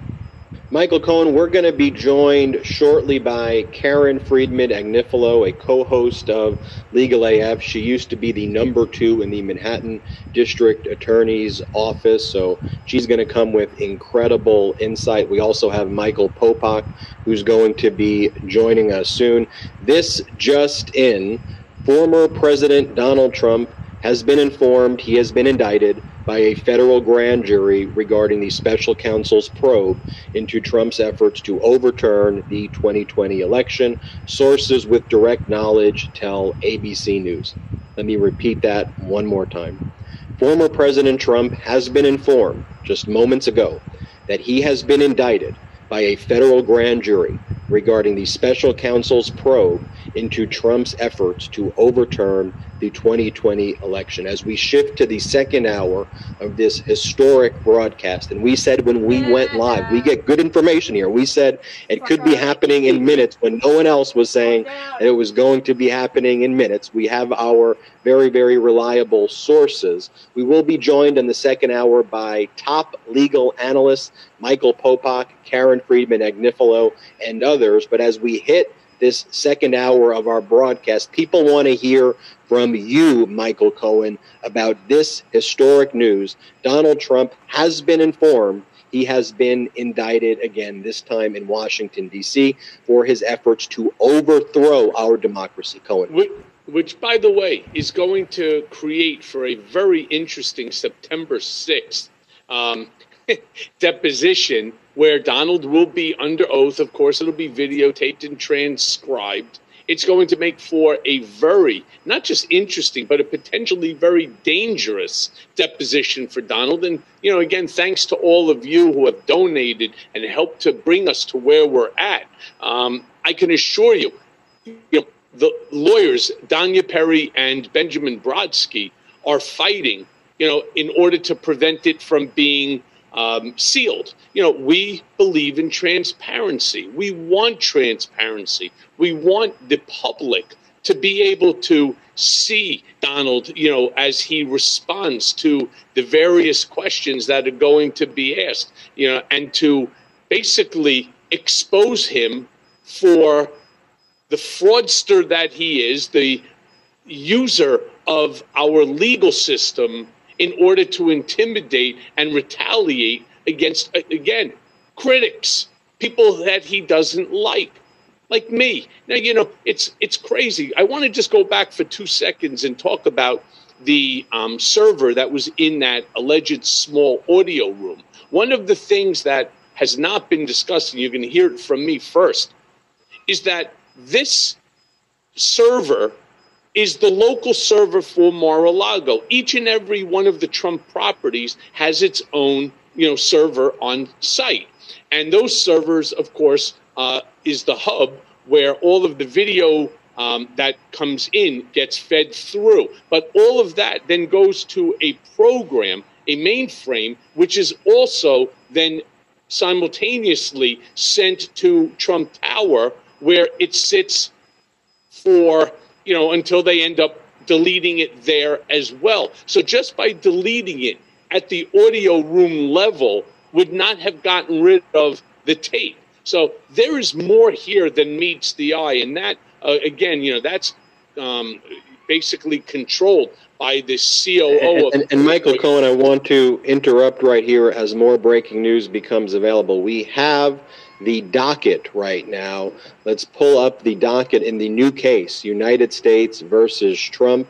You can see right here that the case has been unsealed as to Donald Trump. You see the indictment. Then there's a motion to seal the case that was filed. And here it is, folks. This looks to be the cover page of the new indictment filed in the United States District Court for the District of Columbia, United States of America versus Donald Trump. 18 U.S.C. Section 371, conspiracy to defraud the United States. Count 2, 18 U.S.C. Section 1512K, conspiracy to obstruct an official proceeding. Count 3, 18 U.S.C. Section 1512C2, obstruction of an attempt to obstruct an official proceeding. Count 4, 18 U.S.C. Section 241, conspiracy against rights. This is coming out from Reuters legal right here. And again, as we learn more, as we see more, we will make sure that we are posting that right here. Want to mention to everyone as well who's joining us that Cohen has a legal defense fund that we all helped put together in connection with the frivolous lawsuit filed against him by Donald Trump in the Southern District of Florida, where Trump is seeking $500 million. Unlike Donald Trump and how Donald Trump does things, all of the funds here go to Cohen's legal defense in the Southern District of Florida. And big news that Michael Cohen broke earlier in this broadcast, that he is seeking Donald Trump's deposition. He is getting Donald Trump's deposition on September 6th in Florida. That's certainly going to be very interesting as well. And we're hearing now from multiple reports, again, more confirmation that Trump was just indicted. We will be bringing this information to you as we learn more here on the Midas Touch Network. We will soon be joined by legal analysts Karen Friedman-Agnifilo and Michael Popak. We're actually joined right now by Karen Friedman-Agnifilo. Karen Friedman-Agnifilo, co-host of Legal AF. Thanks for joining the Political Beatdown crossover episode that's now become the breaking news. Karen Friedman-Agnifilo, I want to get your thoughts on this breaking news. No one better to hear from than you and Cohen as well, for different reasons, but very important reasons. Karen Friedman-Agnifilo. Hi. So, yeah, I mean, we haven't seen the indictment yet, but, you know, it was always a question about whether this is going to be a sweeping 100-count indictment with multiple defendants, because after all, there are so many people who were colluding with Donald Trump regarding trying to steal the election. And so we were wondering, is this going to be a big, huge indictment like that, or is this going to be a more limited, discrete indictment? I've always predicted it's going to be a limited, discrete indictment, just charging Donald Trump, maybe one or two others, you know, kind of along the lines of Walt Nada and Carlos de Oliveira. But I think that this is going to be a very limited, small indictment just against him and just a few charges, because Jack Smith wants to get this case to trial before the election. And that's the best chance he has at doing that, at keeping it limited and short and small. You don't need 1,000 charges, right? That's just more charges that you have to prove beyond a reasonable doubt to a jury. You just need the ones that you can prove limited, clear, streamlined, and there's less motions to make, less defense attorneys who can ask for time and ask for delay. Keep it short, keep it small, keep it streamlined, but tell your story. I anticipate this will be a speaking indictment that will have a lot of information in there, the way Jack Smith did with Mar-a-Lago, right? He explained what the charges were, what the evidence was, and what kind of information he had. Really told a story. You don't have to be a lawyer to read the Mar-a-Lago indictment, right? You can understand it just from the way he wrote it. And I anticipate that this indictment is going to be very similar. The news reporting has been that there are 4 counts on the indictment, which, you know, is along the lines of what I was just saying, that they're going to we have the indictment right here, Karen, as well. So there you go. So 4 counts. Even have okay. You know, why don't we go over it? Oh my God, and it's one defendant. And it's one defendant. It's exactly what I just said. Oh my God. Okay. Jack Smith. See, you know, Jack and Smith and I used to work together. We were trained together. We were trained in the exact same place by the exact same person. So that's, you know, I would have done exactly what he did. One defendant, a few charges. That's exactly what he did. So great. 18 United States Code, Section 371 is conspiracy to defraud the United States. That's 2 or more people who conspire to defraud the United States by impairing, obstructing, or some other way defeating a governmental function with deceptive practices. You need an overt act. I think that's going to be with respect to the Pence vote, you know, to stop Pence from certifying the election. I think that could be that. And it also could be the fake slates of electors. I think that those two could very nicely, those 2 fact patterns could fit very nicely into Section 371. You know, the standard there is that he knowingly and willfully knew that it was false, that he defrauded the United States. He knew he lost the election. And they're going to say, look, there's more than 60 legal challenges that said that. Bill Barr said that, and it will require an overt act, which means just an act. It doesn't have to be an illegal act in and of itself to have been done by the co-conspirator, with the co-conspirator. So it has to be him and another person. So you'll see co-conspirator number 1, co-conspirator number 2, co-conspirator number 3, or unindicted co-conspirator is what it will say. Oh, the defendant's co-conspirators. There you go. We actually do have the indictment. Yeah, there you go. Co-conspirator 1. See, I haven't even seen the indictment, and I'm telling you what it says because that's exactly what it would do. So these are going to be the facts that they're going to talk about regarding this charge. The other charge that he's charged with is 18 United States Code 1512 and 2 separate subsections. That is a scheme to obstruct, I say, the counting of the presidential electors on January 6th. Again, the pressure campaign against Pence. And this one requires that you corruptly obstruct or impede or attempt to obstruct an official proceeding, the official proceeding being the counting of the votes and certifying the election on January 6th. You have to act corruptly to be guilty of this crime. And clearly, Trump here, they're going to prove that he was self-interested, right? He didn't have the best interest of the American people when he tried to steal the election. So I think that's going to be how they prove that he acted corruptly. And then the final charge is 18 United States Code, Section 241, conspiracy against rights. This is a Civil War era statute that was enacted when KKK used to try to not allow, to take away people's votes and disenfranchise Black people who had just gotten and earned the right to vote. And that's a charge here. Basically, it's unlawful for 2 or more people. It's a conspiracy also to threaten or intimidate a person in their free exercise or enjoyment of their rights. Somebody acting under the color of law, what does that mean? So like a police officer or a government official, they're acting as if they're allowed to commit this, to do the act, and which is what Trump was doing as president, right? And so he was, interfering with the electors, putting in the fake slates of electors, etc. What I find, and so, take away people's right to vote, and that's what that charge is. What I find surprising in this, although it was expected because it wasn't in the target letter, what I find surprising here is that Jack Smith stayed away from seditious conspiracy. Now, there was going to be a question of, will he charge either the Insurrection Act, which is 18 United States Code 2383, or seditious conspiracy, which is 18 United States Code 2384. Now, if you recall, the Oath Keepers and the Proud Boys and Stuart Rhodes, et cetera, the guys who violently tried to overthrow the government, those guys were charged with seditious conspiracy, and they were convicted, and that's been upheld so far.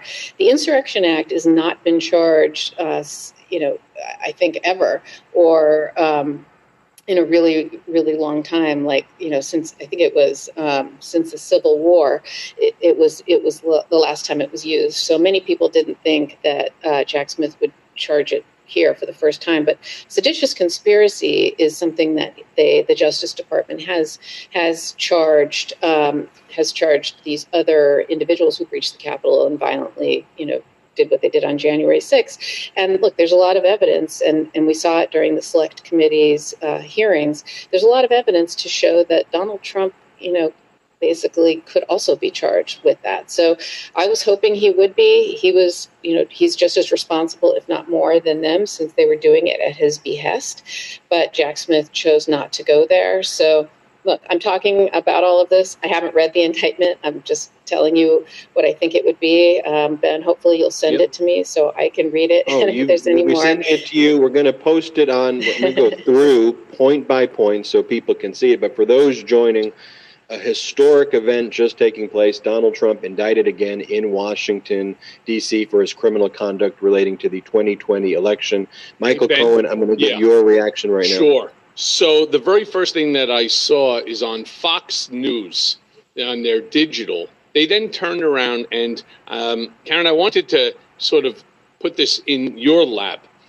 They make a statement that President Trump has always followed the law and the Constitution with advice from many highly accomplished attorneys.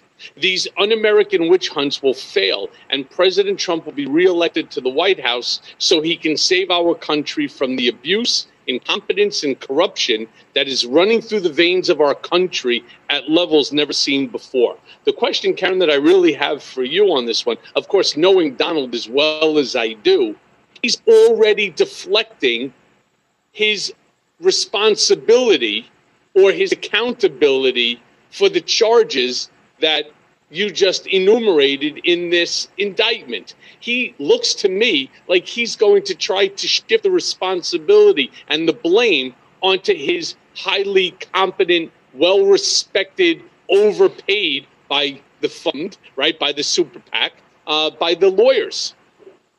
How does that work in his favor? Yeah, so there's a defense called the advice of counsel defense, right? So, and we've had that in prosecutions before, where somebody commits a crime, but they say, look, like a tax crime, for example. He says, look, I didn't mean to commit this crime. I went to a tax lawyer. The tax lawyer said I could do this. And, if the tax lawyer in good faith thought that was the interpretation of if they thought that was the statute and gave that advice, that is okay, right? And so you won't be guilty because you didn't intend to commit the crime. You were acting on the advice of counsel.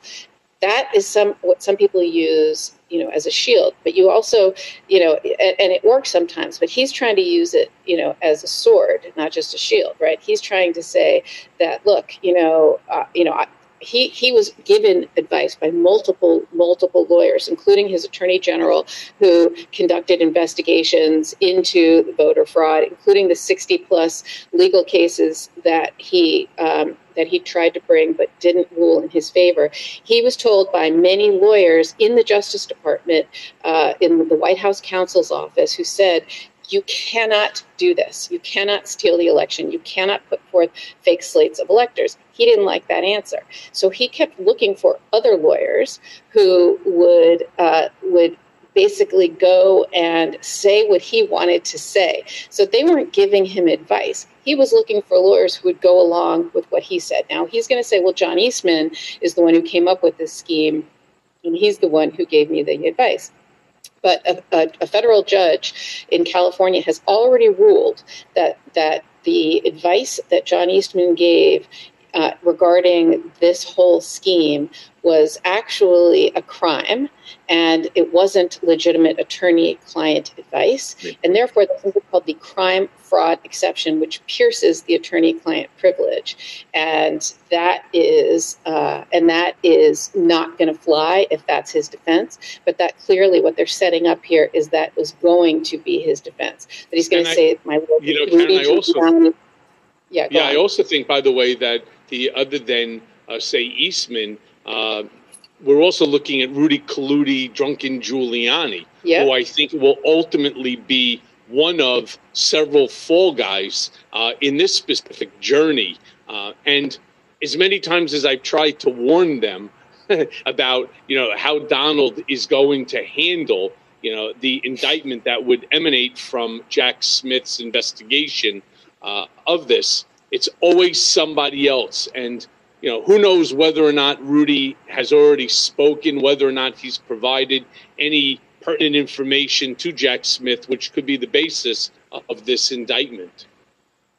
Yeah, you're right. You're 100% right. It's all these lawyers he's going to try to hide behind, and he's going to attempt to invoke this advice of counsel defense, and that's what he's setting up. I'm sure he'll come up with other defenses that he's going to try to utilize here. But, look, as I said, you can't seek out a lawyer who is willing to commit a crime with you and do something that is clearly not in keeping with any interpretation of the law.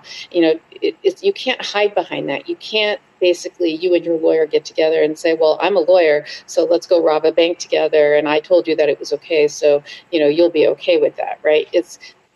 that's not okay. There has to be some good faith basis. Look, half his lawyers have been disbarred anyway because they give such terrible advice.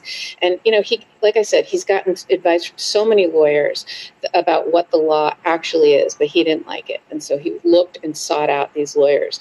And I agree with you, Giuliani is definitely one of them. He said in kind of an odd video that he was taping that he's not cooperating, and he told the truth and there's no crime, etc. But I wonder whether he is cooperating, but he's just saying that he's not along the, there's this weird playbook in Trump world that maybe, Michael, you can help explain, where they will just say things that they want to be true that are 100% false. And Rudy seems to be along those same lines. And I think a stark example of that is, there were multiple people who were at a meeting that I'm sure is going to be in this part of this indictment between Donald Trump and Mike Pence, where Donald Trump asked Mike Pence, will you, not certify the election? And Mike Pence says, no, I'm not going to do that. I don't have the power to do it. And what does Donald Trump do? He goes out and tweets, Mike Pence is on board. Mike Pence is going to do this. And I look at that and I'm like, it's just an outright lie. Like, it's not even like a philosophical difference. It's not like I believe in, lower taxes. I believe in higher taxes, right? This is an outright lie. And they just say things that are outright lies. And that's what, so anyway, I don't know if Rudy Giuliani's saying I'm not cooperating. I don't know if that's true or not. So do you remember during his administration when they were having the lie counter, and after like 35,000 lies that Donald had told to the American people, that they decided that they were going to just stop with it because it was so absurd? It was like 6 lies per day. So the fact that he is now lying about Mike Pence being on board or any of the other things, to me, it's not shocking. What Donald does is, it's very Stalinistic, whereby if there's something that you want people to believe and it's a lie, the way that you get them to believe it is you repeat the lie over and over and over again. And then you get your surrogates to go on and to lie and to say the same misinformation, disinformation, malinformation. And you keep doing this over and over and over again until the lie becomes the truth. And Donald Trump has perfected that technique. He's just perfected it. He manages to have enough people, whether it's because of his relationship to folks like a Sean Hannity or in the past Tucker Carlson or any of the other hosts of whether it's Fox, Newsmax or whatnot, right? They would go out, they would regurgitate the lie again and again and again, and then they would get members of Congress to do the same thing. Ultimately, again, the lie becomes the truth, and that's Donald Trump's superpower. I want to say this, we are #1 on all of YouTube in the world across all genres, all news networks right now, thanks to the Brigade, thanks to the Midas Mighty. I want to bring on to this superstar panel Michael Popak, co-host of Legal AF. We're bringing the whole network together. We got Michael Cohen, Karen Friedman-Agnifilo, Michael Popak. The gang is here. Michael Popak, I want to get your reaction, Michael Popak, to what we are learning right now. Yeah, and you can hear me in the back. I'm sort of printing out the 45-page indictment. Karen Friedman-Agnifilo, our colleague, was dead right when she said last week that the most perfect indictment she could envision would be a very simple indictment, one defendant, Donald Trump, and a small set of counts. We can't get any smaller than the 4 counts or so of this present indictment. And while there is a list of other co-conspirators, 6 in total, Karen was so right about Jack Smith putting together in an elegant fashion an indictment that is both sweeping in its approach, yet surgical in its attack, and doesn't delay justice. He'll add other people. There's no doubt that one or more of the 6 co-conspirators that's unindicted for now will be indicted before things are over, but not now. That's for a different time and a different place. Let's get a surrender arraignment of Donald Trump. I know you've already started the conversation, so let me contribute on the co-conspirator part. Co-conspirator number 1 is an attorney. It's Rudy Giuliani. Co-conspirator number 2 is an attorney. It's John Eastman. Co-conspirator number 3 is an attorney. It's Sidney Powell. Co-conspirator number 4, a Department of Justice official, is Jeffrey Clark. Co-conspirator number 5, I want to hear from Ben. I think it may be Ken Cheeseborough. And co-conspirator number 6 could be a political operative for the fake electors, which I think is Peter Navarro. I'm open to other comments on 5 and 6. I think I'm dead right on 1 through 4. And then from there, having now laid out the cast of characters in this sordid play, Jack Smith then goes in a speaking indictment to talk about, well, what was the multiple conspiracies, of which he says there are 4 conspiracies, all led by one Donald Trump, to attack the function of the federal government in the counting and proper certification of a presidential election.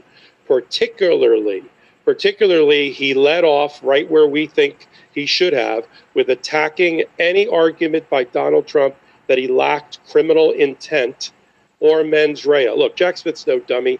He knows that Donald Trump has been floating I just relied on attorneys. He started it with Michael Cohen, our colleague here, about what happened with Stormy Daniels, relied on Michael Cohen, and you see Stephen Chung and all the rest have been trying to float in the last couple of days.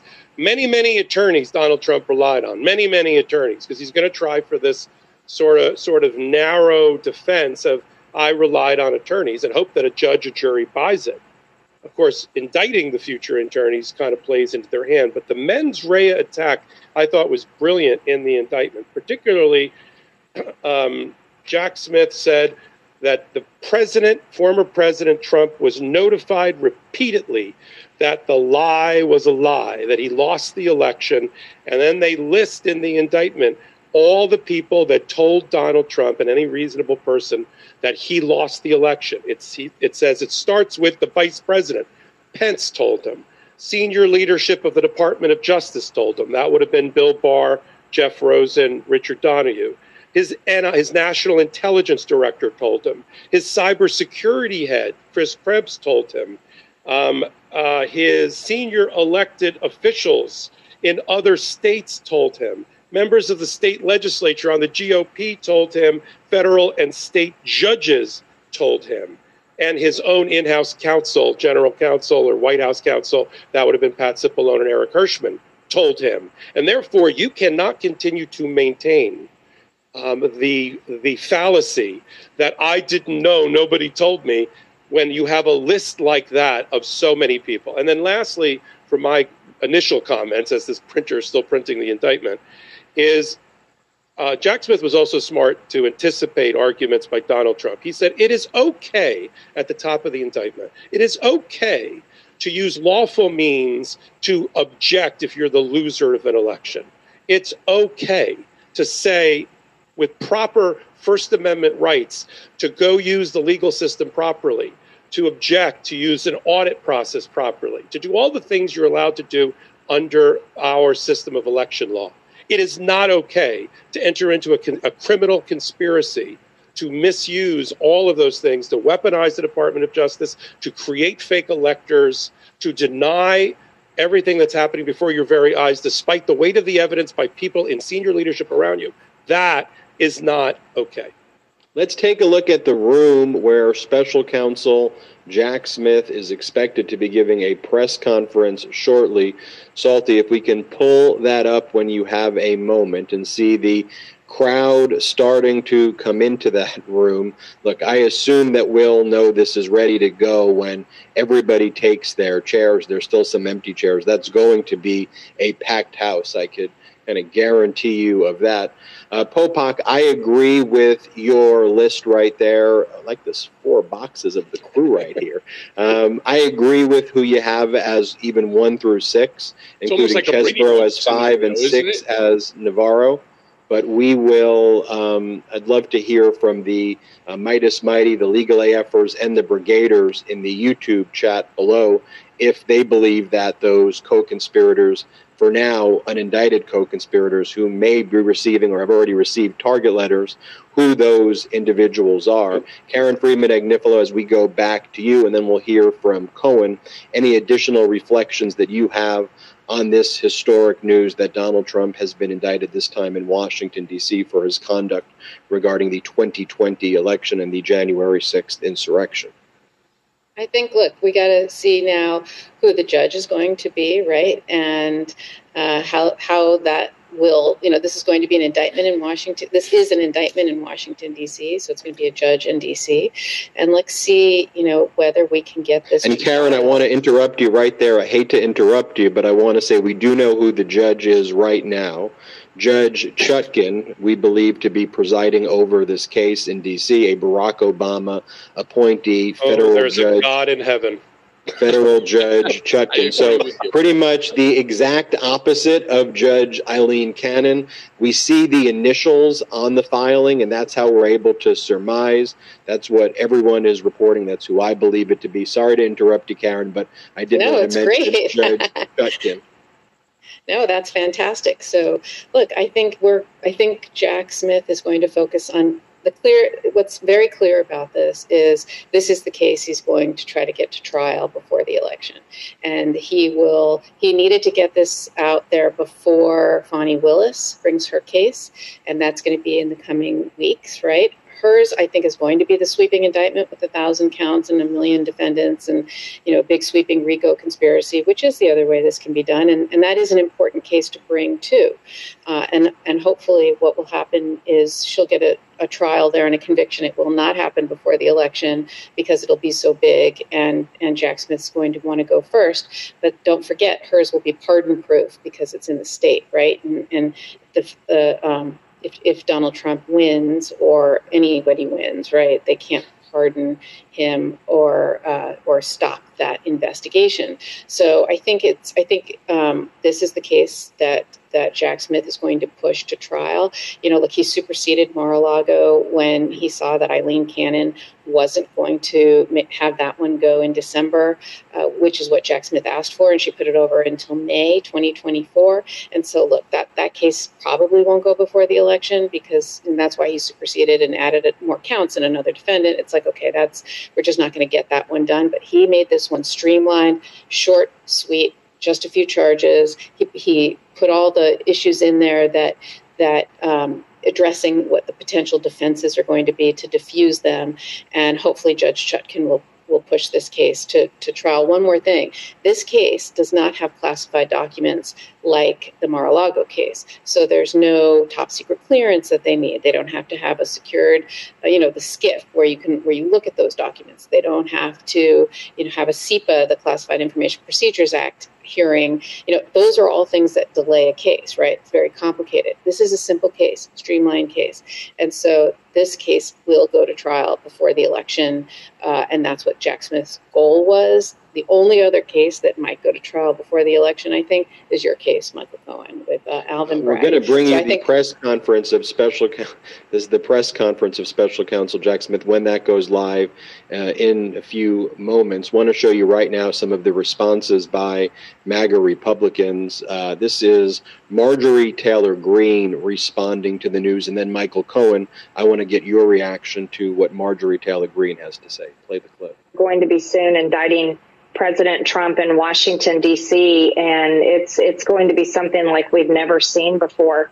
I think it's going to truly put not only President Trump and his family, all of his staff, put them to a test they've never been tested on, but it's also going to test our nation. And it's something that I've prayed about a lot, and it's just sad to me. Jack Smith, he's a terrible attorney. He has a lot of failures in his career, but he is abusing his power, the power of the special counsel and the Department of Justice. And Cohen, I want to get your response in just a moment. I want to remind everybody that we've just launched MidasTouch.com. If you want to follow along with the full indictment, if you want to follow along and read it for yourself. We just launched MidasTouch.com. It has breaking news stories. It's going to be one of the top destinations in the world. I think the top for pro-democracy news. But it's a way when we talk about documents, you can follow along with what we are saying. So go to MidasTouch.com. We just posted the story. We posted the full indictment. Read along with us while we talk about it. Now, your reaction, Michael Cohen. So one of the things that I often say is that the only way to shut somebody like Marjorie Toilet Green up is not to give her the oxygen that she so desperately craves. Why are we even putting her on? There's nothing that she says that is truthful. So why are we helping to promote the lies? Now, of course, we do need to understand that this is happening on the other side. But when Marjorie Taylor Greene turns around and starts talking about Jack Smith is a terrible lawyer, really? Really? Why don't you tell me one lawyer that Donald has right now in his crew that holds a candle to Jack Smith? She's only angry at him because Donald is angry at him because they're holding Donald accountable for his own actions. Listen, if he would have turned around and said that there is no indictment, we didn't find enough evidence in order to bring forth the case, she would be praising him as the smartest attorney that ever existed. So there is no truth. And what we need to do is we need to stop giving these lying pieces of shit. We need to stop giving them oxygen to promote their lies. Let them do it on Newsmax, on OAN, or even Fox right now is not putting up with the lies that they curb them every single time that they start. So, we are making a dent in stopping it, but she is one of the most despicable members of Congress that exists. And it's, again, why I keep saying to our brigaders. Hey there, Guten Morgen. If you didn't hear, old Diaper Donald finally got fucking charged yesterday. 4 counts for the January 6th insurrection. No insurrection charges, which is an outrage in itself. And I have to agree with old Captain Shardy Pants when he said 2.5 years after the fact they're charging, so it looks political. Well, yeah. They gave you preferential treatment, fuckface. And they're scared of you. Because they're chicken shit too. And, so, anyway, congratulations, Jack Smith. Finally somebody did your job at the Department of Justice. So let's hear some other headlines right now. Midas Touch. Midas Touch, by the way, 43,000 people tuned in for the live indictment. I covered that. I just posted it. But there's more. It's 2.5 hours long, so I'm going to be listening to that. Here's some headlines from Midas Touch this morning. It's 7:40. Mike Pence actually gets the courage to slam Trump after new indictment. Pence attacks Trump. Get ready for prison traitors. Trump co-conspirators unmasked and should prepare for the worst. I see Giuliani's picture here. Oh, Jesus Christ. Okay. Complete collapse. Trumpy makes most arranged posts yet after new indictment 3 hours ago. By the way, the co-conspirators is 2 hours ago. Jaw-dropping GOP corruption exposed. Where's the media coverage? Alabama GOP caught in most despicable stunt yet.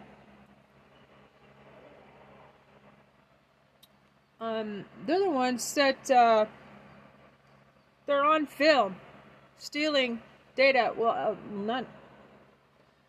stealing it from us, but the Florida GOP chair was let in, and they stole voting data from the I want to say like the polling, the election official. It was like a Republican, Republicans fucking stealing and cheating their way through that election.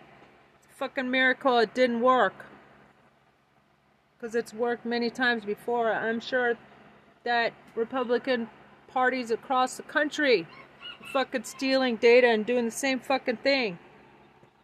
Just, you don't need to spare so much. Okay, I'll try to turn it down. But anyway, yeah, but I'm pissed.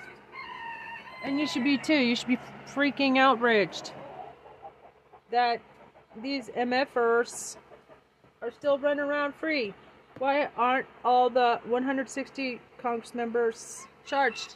So get off your couch, America. Do your job as an American. Do something for your country for a change. Get up. Make a free phone call for democracy. 202-514-2000. Write that number down. 202-514-2000. Write it down. And call it every day. Why do I have to be the only person that call the Justice Department every freaking day? Tell them how to do their job. Go ahead, I dare you. Anyway, let's listen to what Mike Pence finally pulled his head out of his ass and attacked Trump. Things TikTok made me buy that are worth it. The new incense waterfall. Now he does. Now he attacks him. I'm Ben Meiselas from the Midas Touch Network. Former Vice President Mike Pence actually came out with a pretty strong and scathing statement against Donald Trump after Special Counsel Jack Smith brought a new indictment against Donald Trump in Washington, D.C. federal court for Donald Trump's criminal conduct regarding the 2020 election and January 6th insurrection. Also, former Vice President Pence, who has testified before the grand jury, which ultimately voted to indict Donald Trump, Pence is featured prominently in Special Counsel Jack Smith's indictment in Washington, D.C. We'll talk about that as well. Let's take a look at former Vice President Mike Pence's statement issued moments after the indictment was announced. Quote, this is coming from Pence, by the way. Pence goes, today's indictment serves as an important reminder. Anyone who puts himself over the Constitution should never be president of the United States. Our country is more important than one man. Our Constitution is more important than any one man's career. Do I find myself agreeing with something former Vice President Mike Pence is saying? Well, he issued another statement where I agree with 75% of it, but here's another statement that Mike Pence issued from his Mike Pence for President letterhead. Good luck with that, Mike Pence. Mike Pence goes, Mike Pence today issued the following statement on the news of former President Trump's indictment. Today's indictment serves as an important reminder. Anyone who puts himself over the Constitution should never be president of the United States. Quote, I will have more to say about the government's case after reviewing the indictment. The former president is entitled to the presumption of innocence. But with this indictment, his candidacy means more talk about January 6th and more distractions. I agree with that part of what he's saying, not this last statement. Pence goes, as Americans, his candidacy means less attention paid to Joe Biden's disastrous economic policies afflicting millions across the United States and to the pattern of corruption with Hunter. Like, you got to mention Hunter Biden and all of the deranged MAGA Republican conspiracies. He almost got the statement right, but what is it, Pence? Is it the spies for the CCP, the spies for China, that your Republican colleagues, you think that's a credible whistleblower, or who else is it? The Russian oligarch or the dead or missing whistleblower? That's Hunter? That's what you think the American people really give a crap about Hunter? I mean, it's just so pathetic.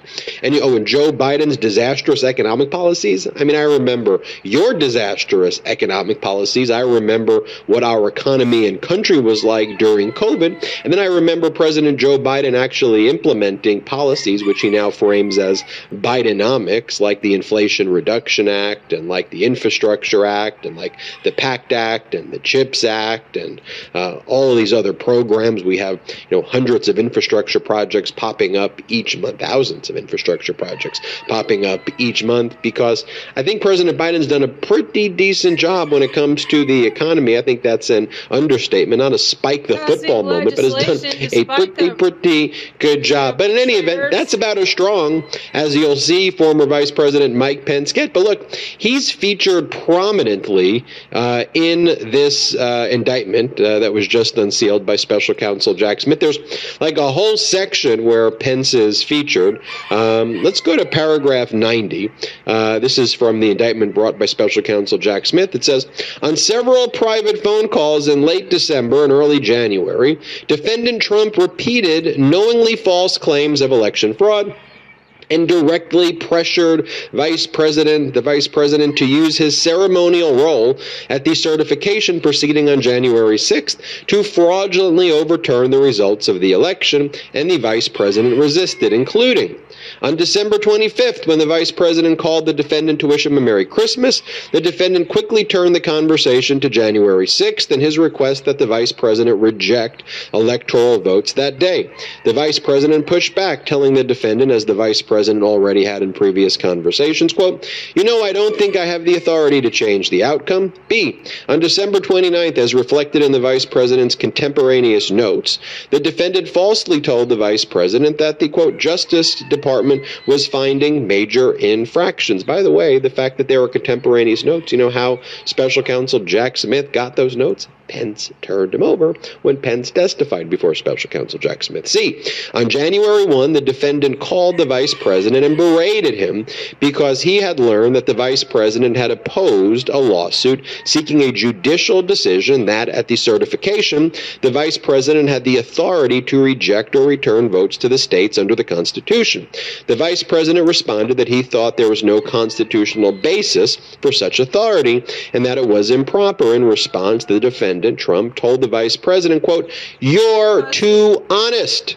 Within hours of the conversation, the defendant reminded his supporters to meet in Washington before the certification proceeding, tweeting, quote, the big protest rally in Washington, D.C. will take place at 11 a.m. on January 6th. Location and details to follow. Stop the steal, Trump wrote. D, on January 3rd, the defendant again told the vice president that at the certification proceeding, the vice president had the absolute right to reject electoral votes and the ability to overturn the election. The vice president responded that he had no such authority and that a federal appeals court had rejected the lawsuit, making that claim the previous day. Here is another one, and as Greg Sargent puts it, here's a striking passage from the indictment where Trump reinserted language attacking Pence into his speech to the 1-6 mob, the January 6th mob, right after Pence rebuffed his pressure to halt the electoral count. Suggests Donald Trump expressly understood the mob as his weapon of pressure against Pence. Here's paragraph 102. At 11:15 a.m., the defendant called the vice president and again pressured him to fraudulently reject or return Biden's legitimate electoral votes. The vice president again refused. Immediately after the call, the defendant, Trump, decided to single out the vice president in public remarks he would make within the hour, reinserting language that he had personally drafted earlier that morning, falsely claiming that the vice president had the authority to send electoral votes to the states, but that advisors had previously successfully advocated to be removed. Well, that's what Pence saying. What are some of these MAGA cult members saying? Here's Mark Levin. That's how Mark Levin talks. That's right. Mark Levin, he goes on Fox and he just goes, that's what he says.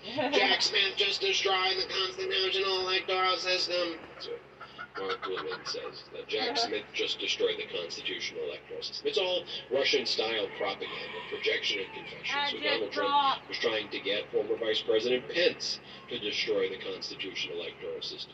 John Eastman, one of the unindicted co-conspirators, in Special Counsel Jack Smith's indictment, tried to overturn the electoral vote in general and basically say that state legislatures could just anoint Donald Trump king of the United States of America, that they could submit fake electoral slates. So it's all projection and confession on that.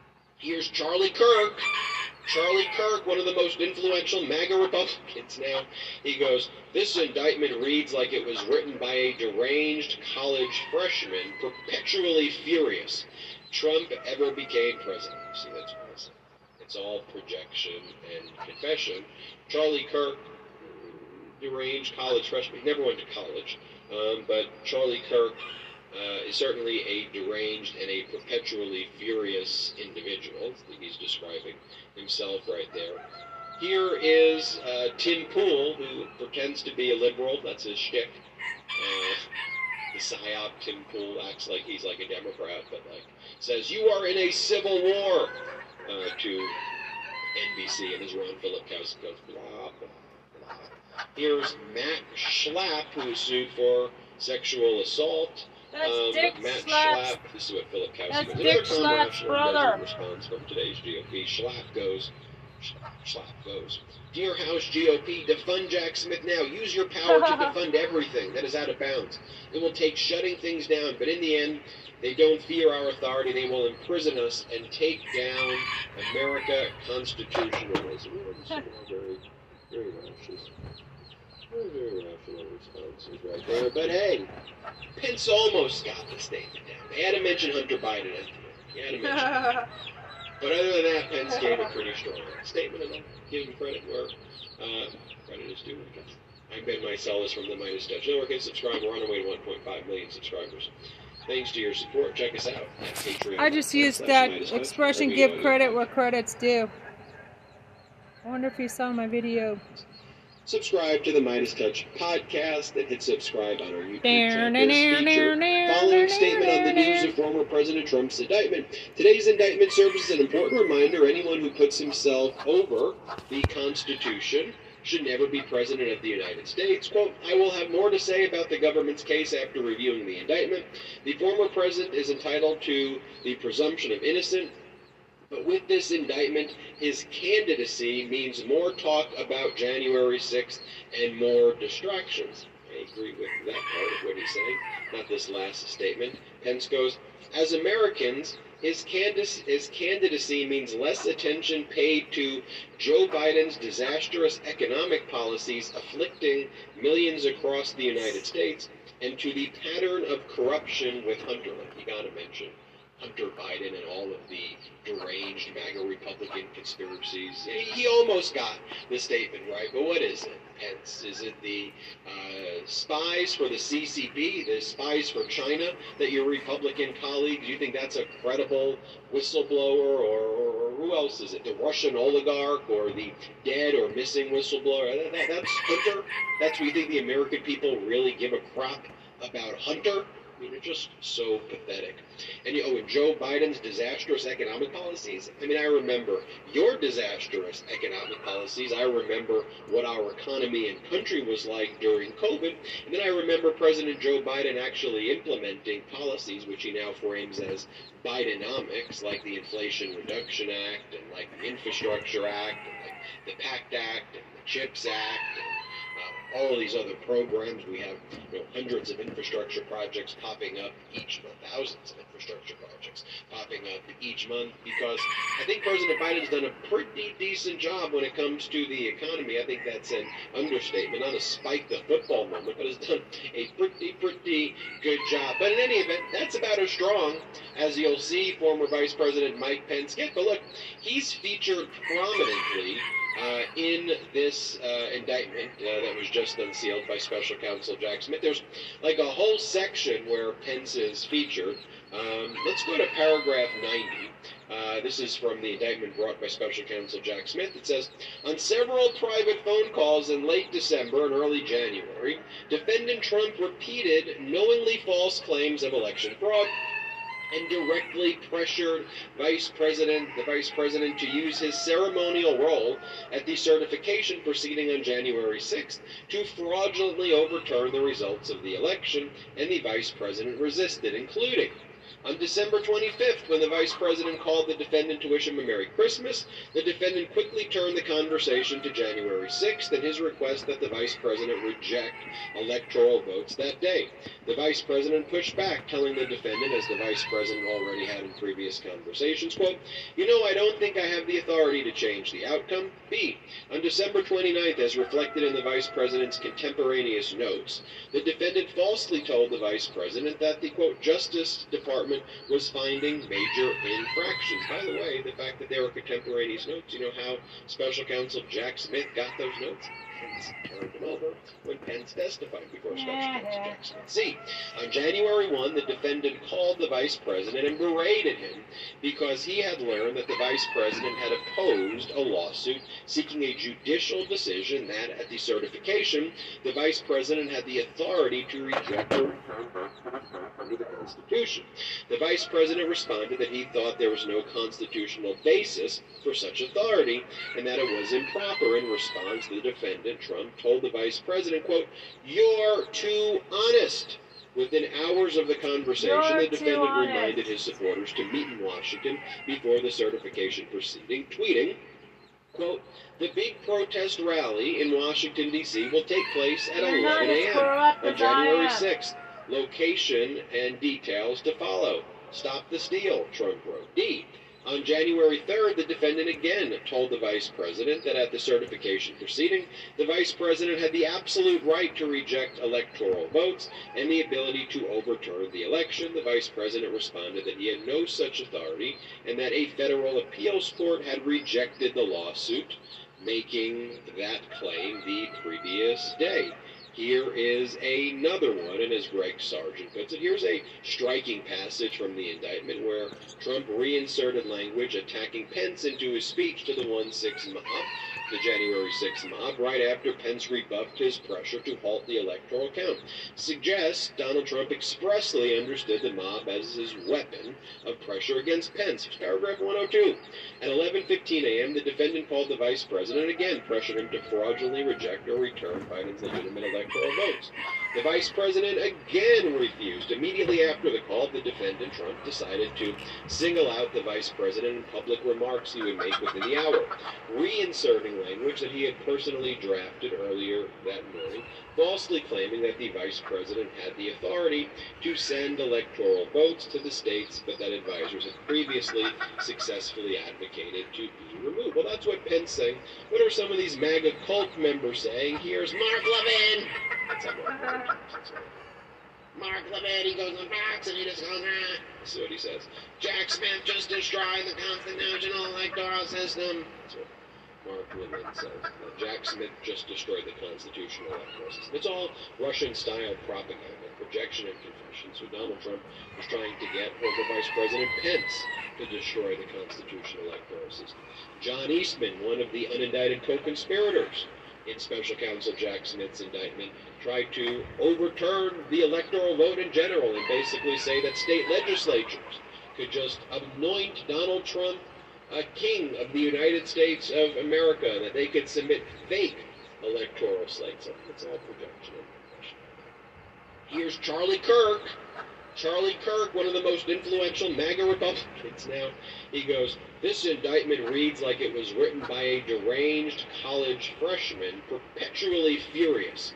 Trump ever became president." See, it's all projection and confession. Charlie Kirk, deranged college freshman, never went to college, but Charlie Kirk is certainly a deranged and a perpetually furious individual, which he's describing himself right there.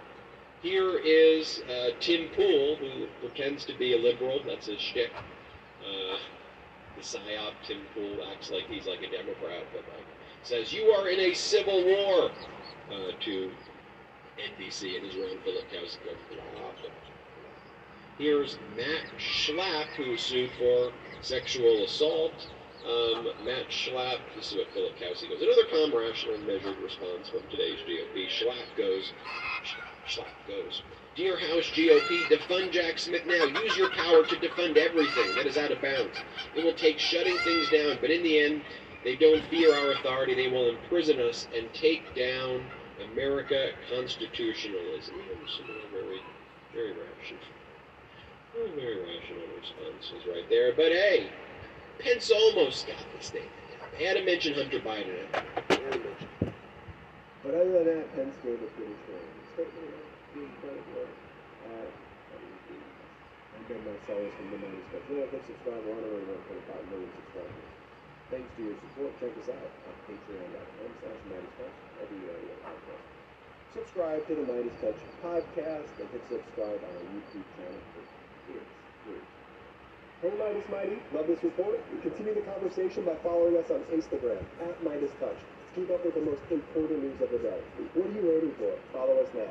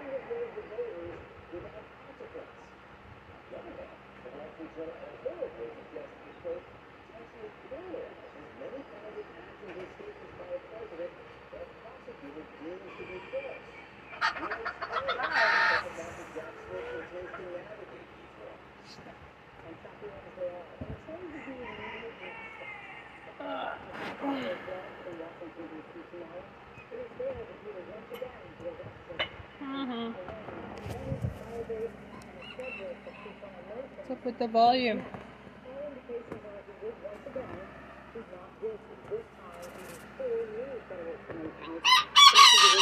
Nah. Stay in power after he lost the 2020 election.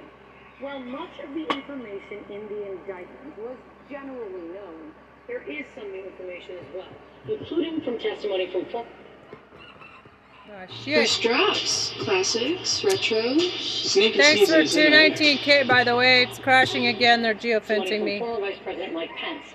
He intends to navigate evidence and new reporting about how the special counsel plans to prove that Trump broke the law when he tried to overturn the results of the 2020 election. The indictment says there are 6 co-conspirators who Trump allegedly enlisted to help with the plot to overturn the election results. None of them so far have been charged with any news. Will they be? Breaking Trump news. 9 a.m. this morning. Mike Pence proving to be a key part of this historic indictment. Sarah is off today. I'm John Berman with Kate Baldwin. This is CNN News Central.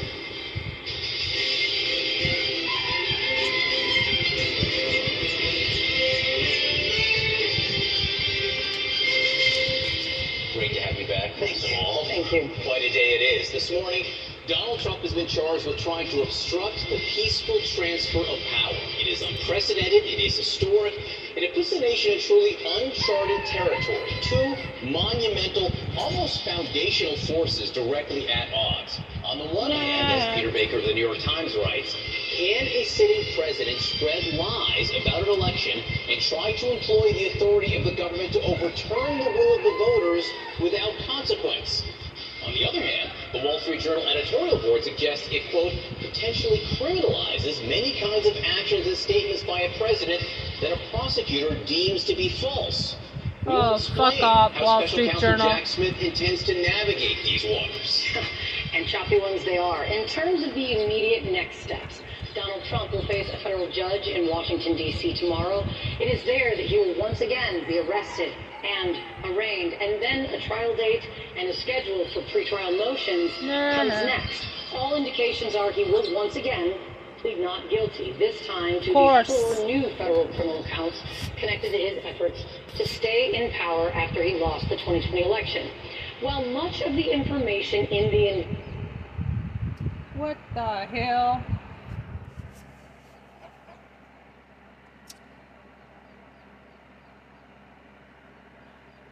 Stay in power after he lost the 2020 election. While much of the information in the indictment was generally known, there is some new information as well, including from testimony from former Vice President Mike Pence. He kept previously unknown contemporaneous notes of Trump's efforts to enlist Pence to help him overturn the election.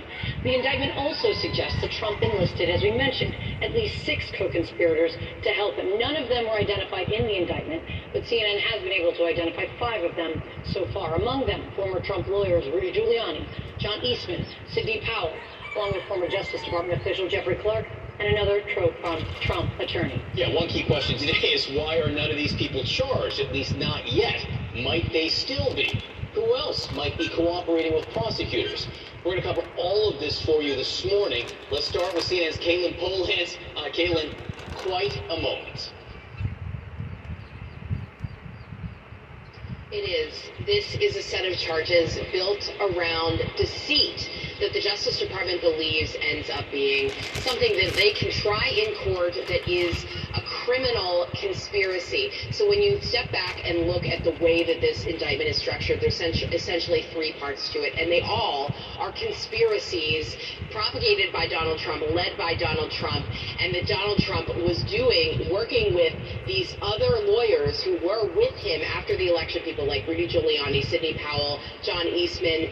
They were doing one thing, and his campaign, his White House advisors, and others in the Republican Party were telling him to stop, that he was doing something fraudulent, and that he could not be spreading this disinformation because it just was not true. The 3 parts of this, they are 3 conspiracies. 1, the conspiracy to defraud the United States government. That is one of the key charges here, the top charge that sets out how all of this scheme came together with a lot of different legs to it, trying to use state legislators, trying to use fake electors, trying to put pressure on the Justice Department, trying to pressure Mike Pence, and then also harnessing the power of those rioters on January 6th to try and block Congress. So that's the conspiracy to defraud. There's also a charge, 2 charges in fact, related to obstructing the congressional proceeding on January 6th, the certification of electoral votes. There is a conspiracy alleged around that, a pretty sizable charge that carries a significant amount of maximum prison time if convicted. And then finally, a conspiracy against rights. Essentially, the Justice Department accusing Donald Trump of leading a conspiracy of disenfranchising people from their votes. Essentially getting in there and disrupting the ability of people to cast votes in confidence that those would elect the next president of the United States. So pulling that all together, here is a little bit more of what Special Counsel Jack Smith said yesterday after these charges were released. The attack on our nation's capital on January 6th, 2021 was an unprecedented assault on the seat of American democracy. As described in the indictment, it was fueled by lies. Lies by the defendant, targeted at obstructing a bedrock function of the U.S. government, the nation's process of collecting, counting, and certifying the results of the presidential election.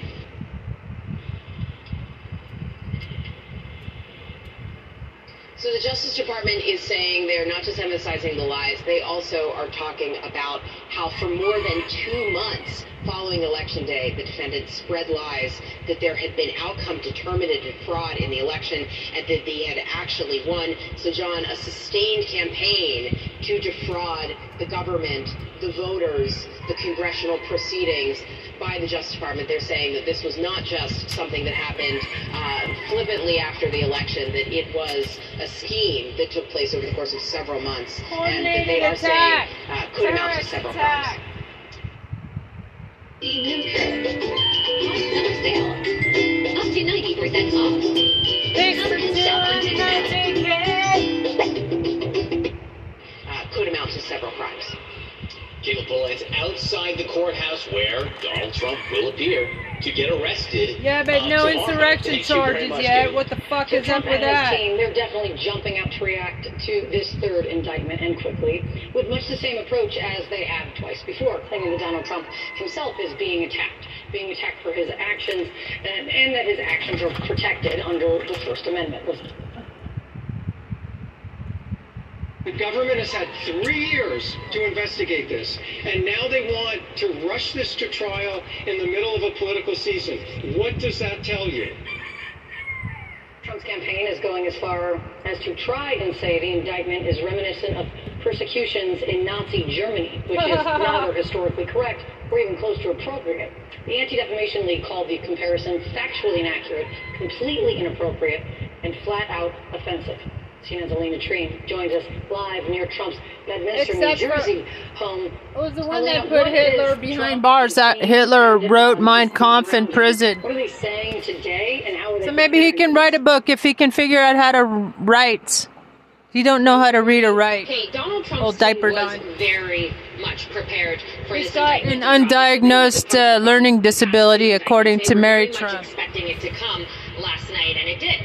They spent all of Monday and Tuesday preparing for it. They lined up surrogates and influencers and allies to immediately respond once new charges were filed, and they had begun formulating a plan for how they would push back against this new indictment. And of course, as we've seen, he's reviving the old playbook that he's used when talking about his legal troubles, which is to argue that these are purely political and argue that they amount to election interference. Now, we did hear one potential line of defense from one of Trump's lawyers last night, speaking in an interview with Caitlin Collins. Let's take a listen.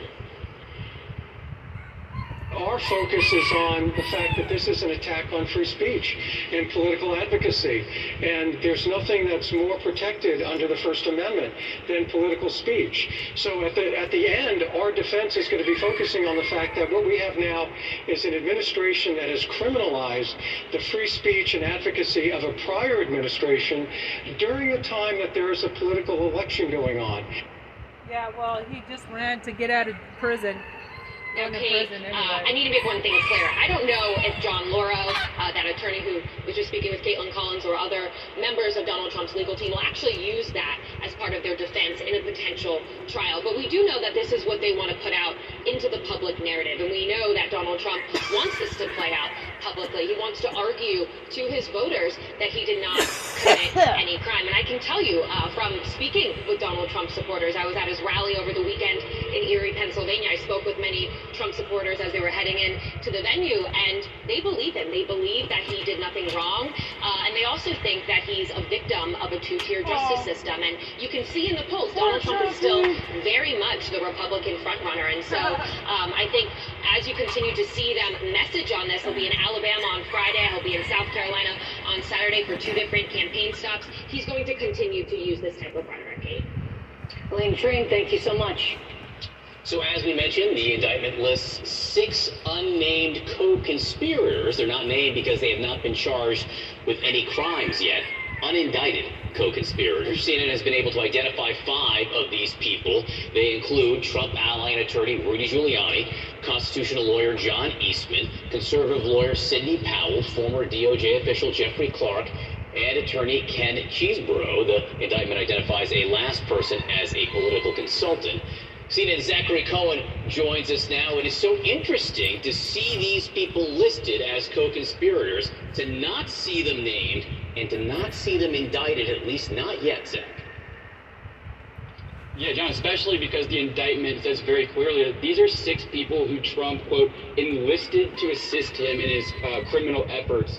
And look, if you read this list of 5 names that we have identified, and you're following along with the January 6th committee hearings, they're probably not all that surprising. They include 4 attorneys, and namely, at the top of the list, co-conspirator number 1, Rudy Giuliani, who was acting as the former president's personal attorney at the time, but also the head of his post-election legal team, as they were trying to find evidence of voter fraud to back up, his claims that he had won an election that he really did not. Now, Giuliani was notable in the indictment because it lays out how he led the way on pressuring state legislators during this post-election period. That was really something we know from our reporting that investigators were asking a lot of witnesses about before the indictment came. The second co-conspirator that we've identified is John Eastman, another attorney who was advising former President Trump either directly or indirectly at the time. And Eastman is most known for his plan to pressure Vice President Mike Pence and to overturn the election on January 6th. He was one of the first people that pushed that idea into the high levels of the White House. The third is Sidney Powell, another Trump attorney who was really one of the biggest pushers of these conspiracy theories related to voting machines and fraud that came from that. She floated things like Venezuela hacking voting machines or China using thermometers to change and flip votes. Jeffrey Clark, a former DOJ official, we've also identified as one of the co-conspirators. He was the one that wanted to use the Justice Department to help overturn the 2020 election. And we know from previous reporting and from congressional reports that Jeffrey Clark was almost named acting attorney general by former President Trump in the waning days of his time in office. Finally, we've identified Kenneth Cheeseborough. He's probably the least known of the 5 individuals here. He's also a pro-Trump attorney who was really working to help overturn the election, but he was known or identified by the January 6th committee as the architect of the fake electors plot. And reading this indictment, the fake elector scheme is a cornerstone of what Jack Smith is laying out and what he says are crimes committed by Trump and potentially assisted by these 5 individuals and one other unidentified individual. Zach Cohen, thank you for bringing us up to speed on these 5 known other people. The 6th remains something of a mystery right now. Thank you so much, and to all of the reporters for that. Exactly. Coming up, much more on this. The indictment and the new details about former Vice President Mike Pence's conversations with Donald Trump leading up to January 6th and his testimony and all the detail in the indictment from him. What Pence is saying now about this historic indictment. And more about the federal judge assigned to preside over Trump's case. No stranger to other January 6th defendants, and now facing a whole new spotlight with President Trump. And for the first time in over a decade, the U.S. debt rating gets a downgrade, with January 6th also has to do with that. We'll be back.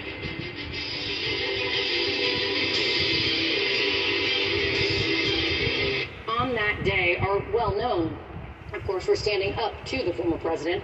But the notes that he kept leading up to January 6th, the conversations that he had with Trump, are new and now coming out. Pence reacted to the indictment, though, this way, putting out a statement saying, today's indictment serves as an important reminder anyone who puts himself over the Constitution should never be president of the United States. Adding, on January 6th, former President Trump demanded that I choose between him and the Constitution, and I chose the Constitution, and I always will. I'm going to somewhere, anywhere, a beach house, a tree house, honestly, I don't care. Booking.com. Yeah. Jesus! There are 2,700 robocalls made every second in the U.S. You might have been on the receiving end of one today. Yeah, there are dozens of apps. Him and the Constitution, and I chose the Constitution, and I always will. It's hard to overstate the importance of Pence's role that day. According to the charging document, Trump was relentless in his efforts to get his VP to legally reject the 2020 election results. You'll remember that on January 6th, Trump called on Pence to, quote-unquote, come through for him. Mike Pence, I hope you're going to stand up for the good of our Constitution and for the good of our country. And if you're not, I'm going to be very disappointed in you. I will tell you right now. I'm not hearing good stories. The indictment highlights how Trump's pressure campaign seriously put the vice president's life at risk. Yeah, it's death threat.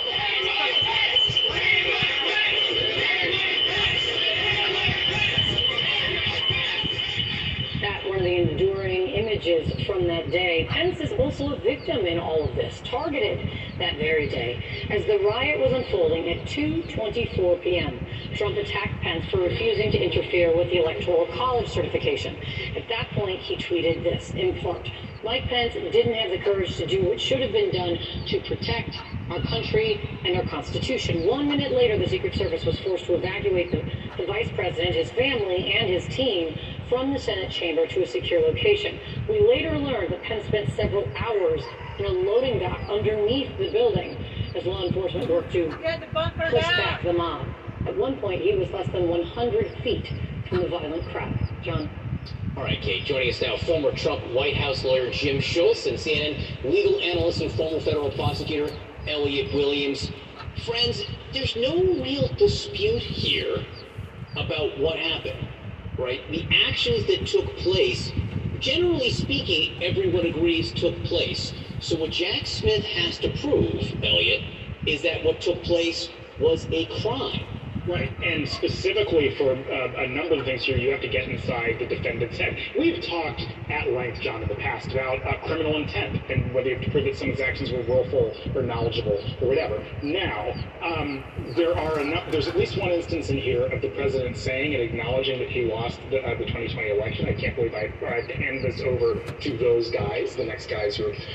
but there's a lot of statements from people around the president advising him that he lost the election. You're going to have to draw a link between all of the people, including senior government officials, telling him a fact and him internalizing that fact and believing it. That can be tough. Now, there's a lot of evidence here, but it all comes down to these subjective questions of knowledge or intelligence and such. Now, Jim, what defenders of the president say is this was free speech, that he had a right to say these things, these fraudulent things. Look, even the special counsel in the indictment says the defendant had a right, like every American, to speak publicly about the election and even to claim falsely that there had become outcome-determined fraud during the election and that he had won. However, what some lawyers will tell you is that while you have a right to say that, you don't have a right to coerce people to act corruptly. What evidence do you see in this indictment that he tried to force people to act corruptly? So I think it was really smart for the government to, put the First Amendment issues on the table and then kind of dismiss them and take them off. They say, look, you do have that right to say those things. You have a right to lie. But you don't have a right to commit crimes and create a conspiracy to put fake electors in, to switch out the Attorney General of the United States because the Department of Justice isn't saying what you want it to say. They were very careful about the acts, if you will, and making the allegations relative to the acts that led to the criminal conspiracy. The criminal acts were what, Jim? Can you expand on that a little bit, particularly with the fake electors? So, for instance, the fake elector scheme, right? And working with folks in state to put the fake electors slate, and to send fake electors to undo the Electoral College process. And then also, I mean, the idea that you would have Jeffrey Clark, the allegation is Jeffrey Clark, putting pressure up the chain at DOJ, saying, look, I'm going to be the Attorney General if you don't act the way I think you should act. And doing that at the behest of the President of the United States is very compelling. And then you have folks that are around him like, the counsel to the President, the deputy counsel to the President, the Chief of Staff is kind of weaved in through this indictment, all saying, look, you can't do these things, and you lost the election. And you had political operatives telling them the same thing. You lost the election.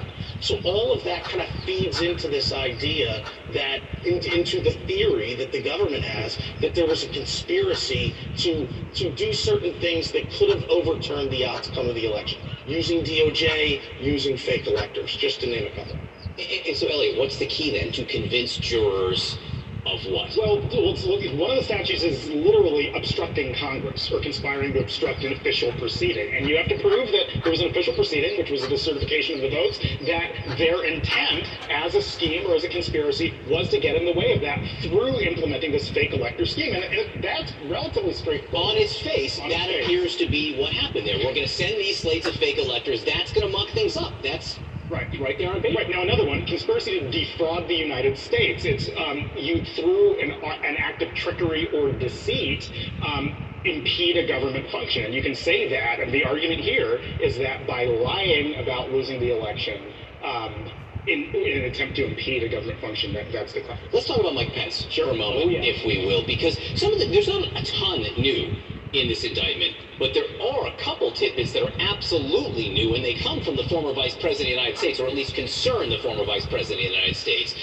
He apparently kept contemporaneous notes. Yes. Okay, and let me read this quote. On December 29th, as reflected in the Vice President's contemporaneous notes, the defendant falsely told the Vice President that the Justice Department was finding major infractions in the election process. That word contemporaneous is huge because it's legally relevant. Notes taken at the time of someone's impression are just given more weight in court or given more weight as evidence than someone's recollections months later when they write something down. That is clearly what he thought at the time, what he was observing, and perhaps it'll come in as evidence. And, Jim, it's a lie, right? I mean, the Justice Department was not finding major infractions there. And to have that moment in this indictment, and potentially to have the former Vice President of the United States as a witness telling jurors that Donald Trump was lying to me when he's trying to convince me to overturn the election, what impact might that have? And in fact, Rich Donahue and Jeff Rosen and others allegedly said, look, if you're going to move forward with these types of allegations, we're all going to resign, and there's going to be mass resignations. And that's when you saw them back off, and Jeffrey Clark back off, according to the allegations in the complaint. So yes, I mean, that lie that he was telling to the Vice President, the alleged lie that he was telling to the Vice President is going to be material to this, and the fact it's very compelling the Vice President took those notes, and he's going to be a key witness in this, which is certainly going to be historic. Yeah, talk about history right there. You know, the former Vice President of the United States as a... 1 in 7 children does not have enough food to lead a healthy and active life. But what does it take to end global hunger? It costs 80 cents to feed the United States as a witness against the former president of the United States. I gotta let you both go, but Elliot, in 10 seconds or less, these unindicted co-conspirators, how much longer will they be unindicted? I think not very long. At least I'd be stunned if at least one of them wasn't charged with a crime at some point. Elliot, Jim, great to have both of you here. Thank you very much. As we said, this is historic, and we're getting new reactions. Members of Congress to this historic indictment against Donald Trump, seen as Lauren Fox, now live in Washington, D.C. And Lauren, look, we know that the Trump campaign was giving notes, briefing notes, rapid reaction notes to many Republican members of Congress. What do they say? Yeah, and this reaction, this organized reaction, was part of a weeks-long effort as Trump's team knew that this indictment was looming. Republicans on Capitol Hill, at least in the House of Representatives, largely coming to Trump's defense, and swiftly. You saw last night comments coming quickly from Kevin McCarthy, the House Speaker, Elise Stefanik, the GOP conference chairwoman, as well as Jim Jordan, who's the chairman of the House Judiciary Committee. Stefanik calling it a dark day, but I would just remind people that there is a split between what we are seeing in the House of Representatives, where some of Trump's closest allies are, and what we are seeing in the U.S. Senate. We still have not gotten statements from Mitch McConnell or John Thune, the top Republicans in that chamber, and that's really not a coincidence. It is something that we have seen play out in previous indictments of former President Donald Trump. But I would just point out that Mitch McConnell has made it clear in the past how he felt about Trump's actions back on January 6th. If you remember, Donald Trump was impeached for his actions when it went to the Senate. Mitch McConnell voted to acquit him, but following that vote, here's what McConnell said on the floor in February 2021. President Trump is still liable for everything he did while he was in office as an ordinary citizen. unless the statute of limitations is run, still liable for everything he did while he's in office. Didn't get away with anything yet. We have a criminal justice system in this country. We have civil litigation. And former presidents are not immune from being accountable by either one. And you can bet when Republican and Democratic lawmakers return from a months-long August recess, Mitch McConnell is going to be pressed on what he said there and what he thinks of this latest indictment. John? All right, Lauren Fox, thank you very much for that. Let's talk about this and, well, everything before us in this moment. Joining us now, White House Bureau Chief for the Washington Post, Tolu Olorunipa, and presidential historian Douglas Brinkley. It's good to see you guys. Let's get into the reaction and the past is now present with Mitch McConnell in just a second, Doug. But the historical context around all of this. How are we going to look back on this, at this, in 50 years? That the lead up to January 6th, Donald Trump and his co-conspirators were working to undermine a free and fair American election. They lied multiple times. Trump will have his day in court. But this is one of those moments that you realize, and the positive, that our judicial system is working. On the other hand, how close we came to having a kind of coup d'etat fascist dictatorship.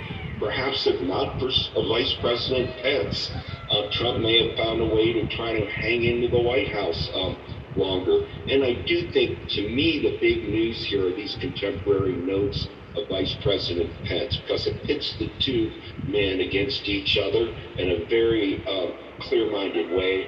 And also the fact that just seeing Rudy Giuliani's name as one of the co-conspirators that's being floated, and to think how people used to look up to him at the time of 9/11, of leading New York City through that horrible, tragic terrorist attack, and then how low Giuliani has sunk to becoming the two-bit, deal swinger of Donald Trump's fraudulent election lie. Just a remarkable series of events here. The good news to me is that our country produces men like Jack Smith and women who go and do the detailed work and create a factual record so historians like myself can use them as grist for the mill of history. To what extent is this the whole election campaign now? For Republicans in the primary, it's about how much they're going to address this or frankly run from it as an issue. And if Trump emerges as a Republican nominee, how much is this just a referendum on whether or not he should be able to pardon himself?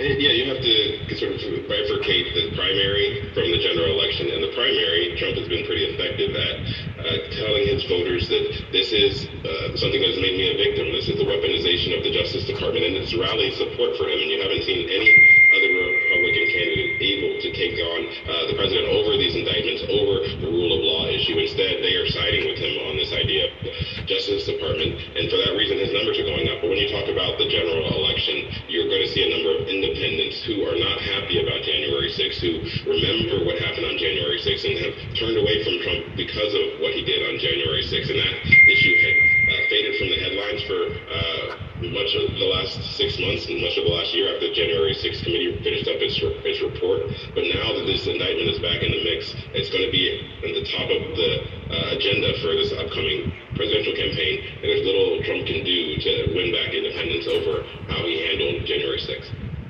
And Doug, you mentioned Mike Pence, and we wanted to ask you about this because you've now, he's key, his testimony is key in the indictment, his contemporaneous notes, and you have a man who is testifying against his former boss, now running against his former boss, who could be a key witness in a trial against his former boss. Talk about that in the context of history. Well, they better double and triple the security around Mike Pence's next campaign performance. He's only polling at up to 3% on a few. He's not doing very well, but he's standing like Liz Cheney, who just won the Profiles in Courage Award from the John F. Kennedy Presidential Library. Pence is standing up as a Republican who had the decency and loved his country enough to uphold our institutions. And Pence is somebody who's coming out of all this drama in good shape in history. And so, you never know where you're going to find the person that stands up for democracy at the last minute. We remember during the Joe McCarthy era where the Army finally came up and took McCarthy on. You had senators like Margaret Chase Smith taking McCarthy on. In this key moment, we had Vice President Pence do the right thing, take contemporary notes, share it with federal investigators, and let the chips fall He was where fucking they may. And subpoenaed that's to hard do it. He's no fucking hero. In close tandem. Just because he didn't want to overthrow the fucking government. He ain't no hero.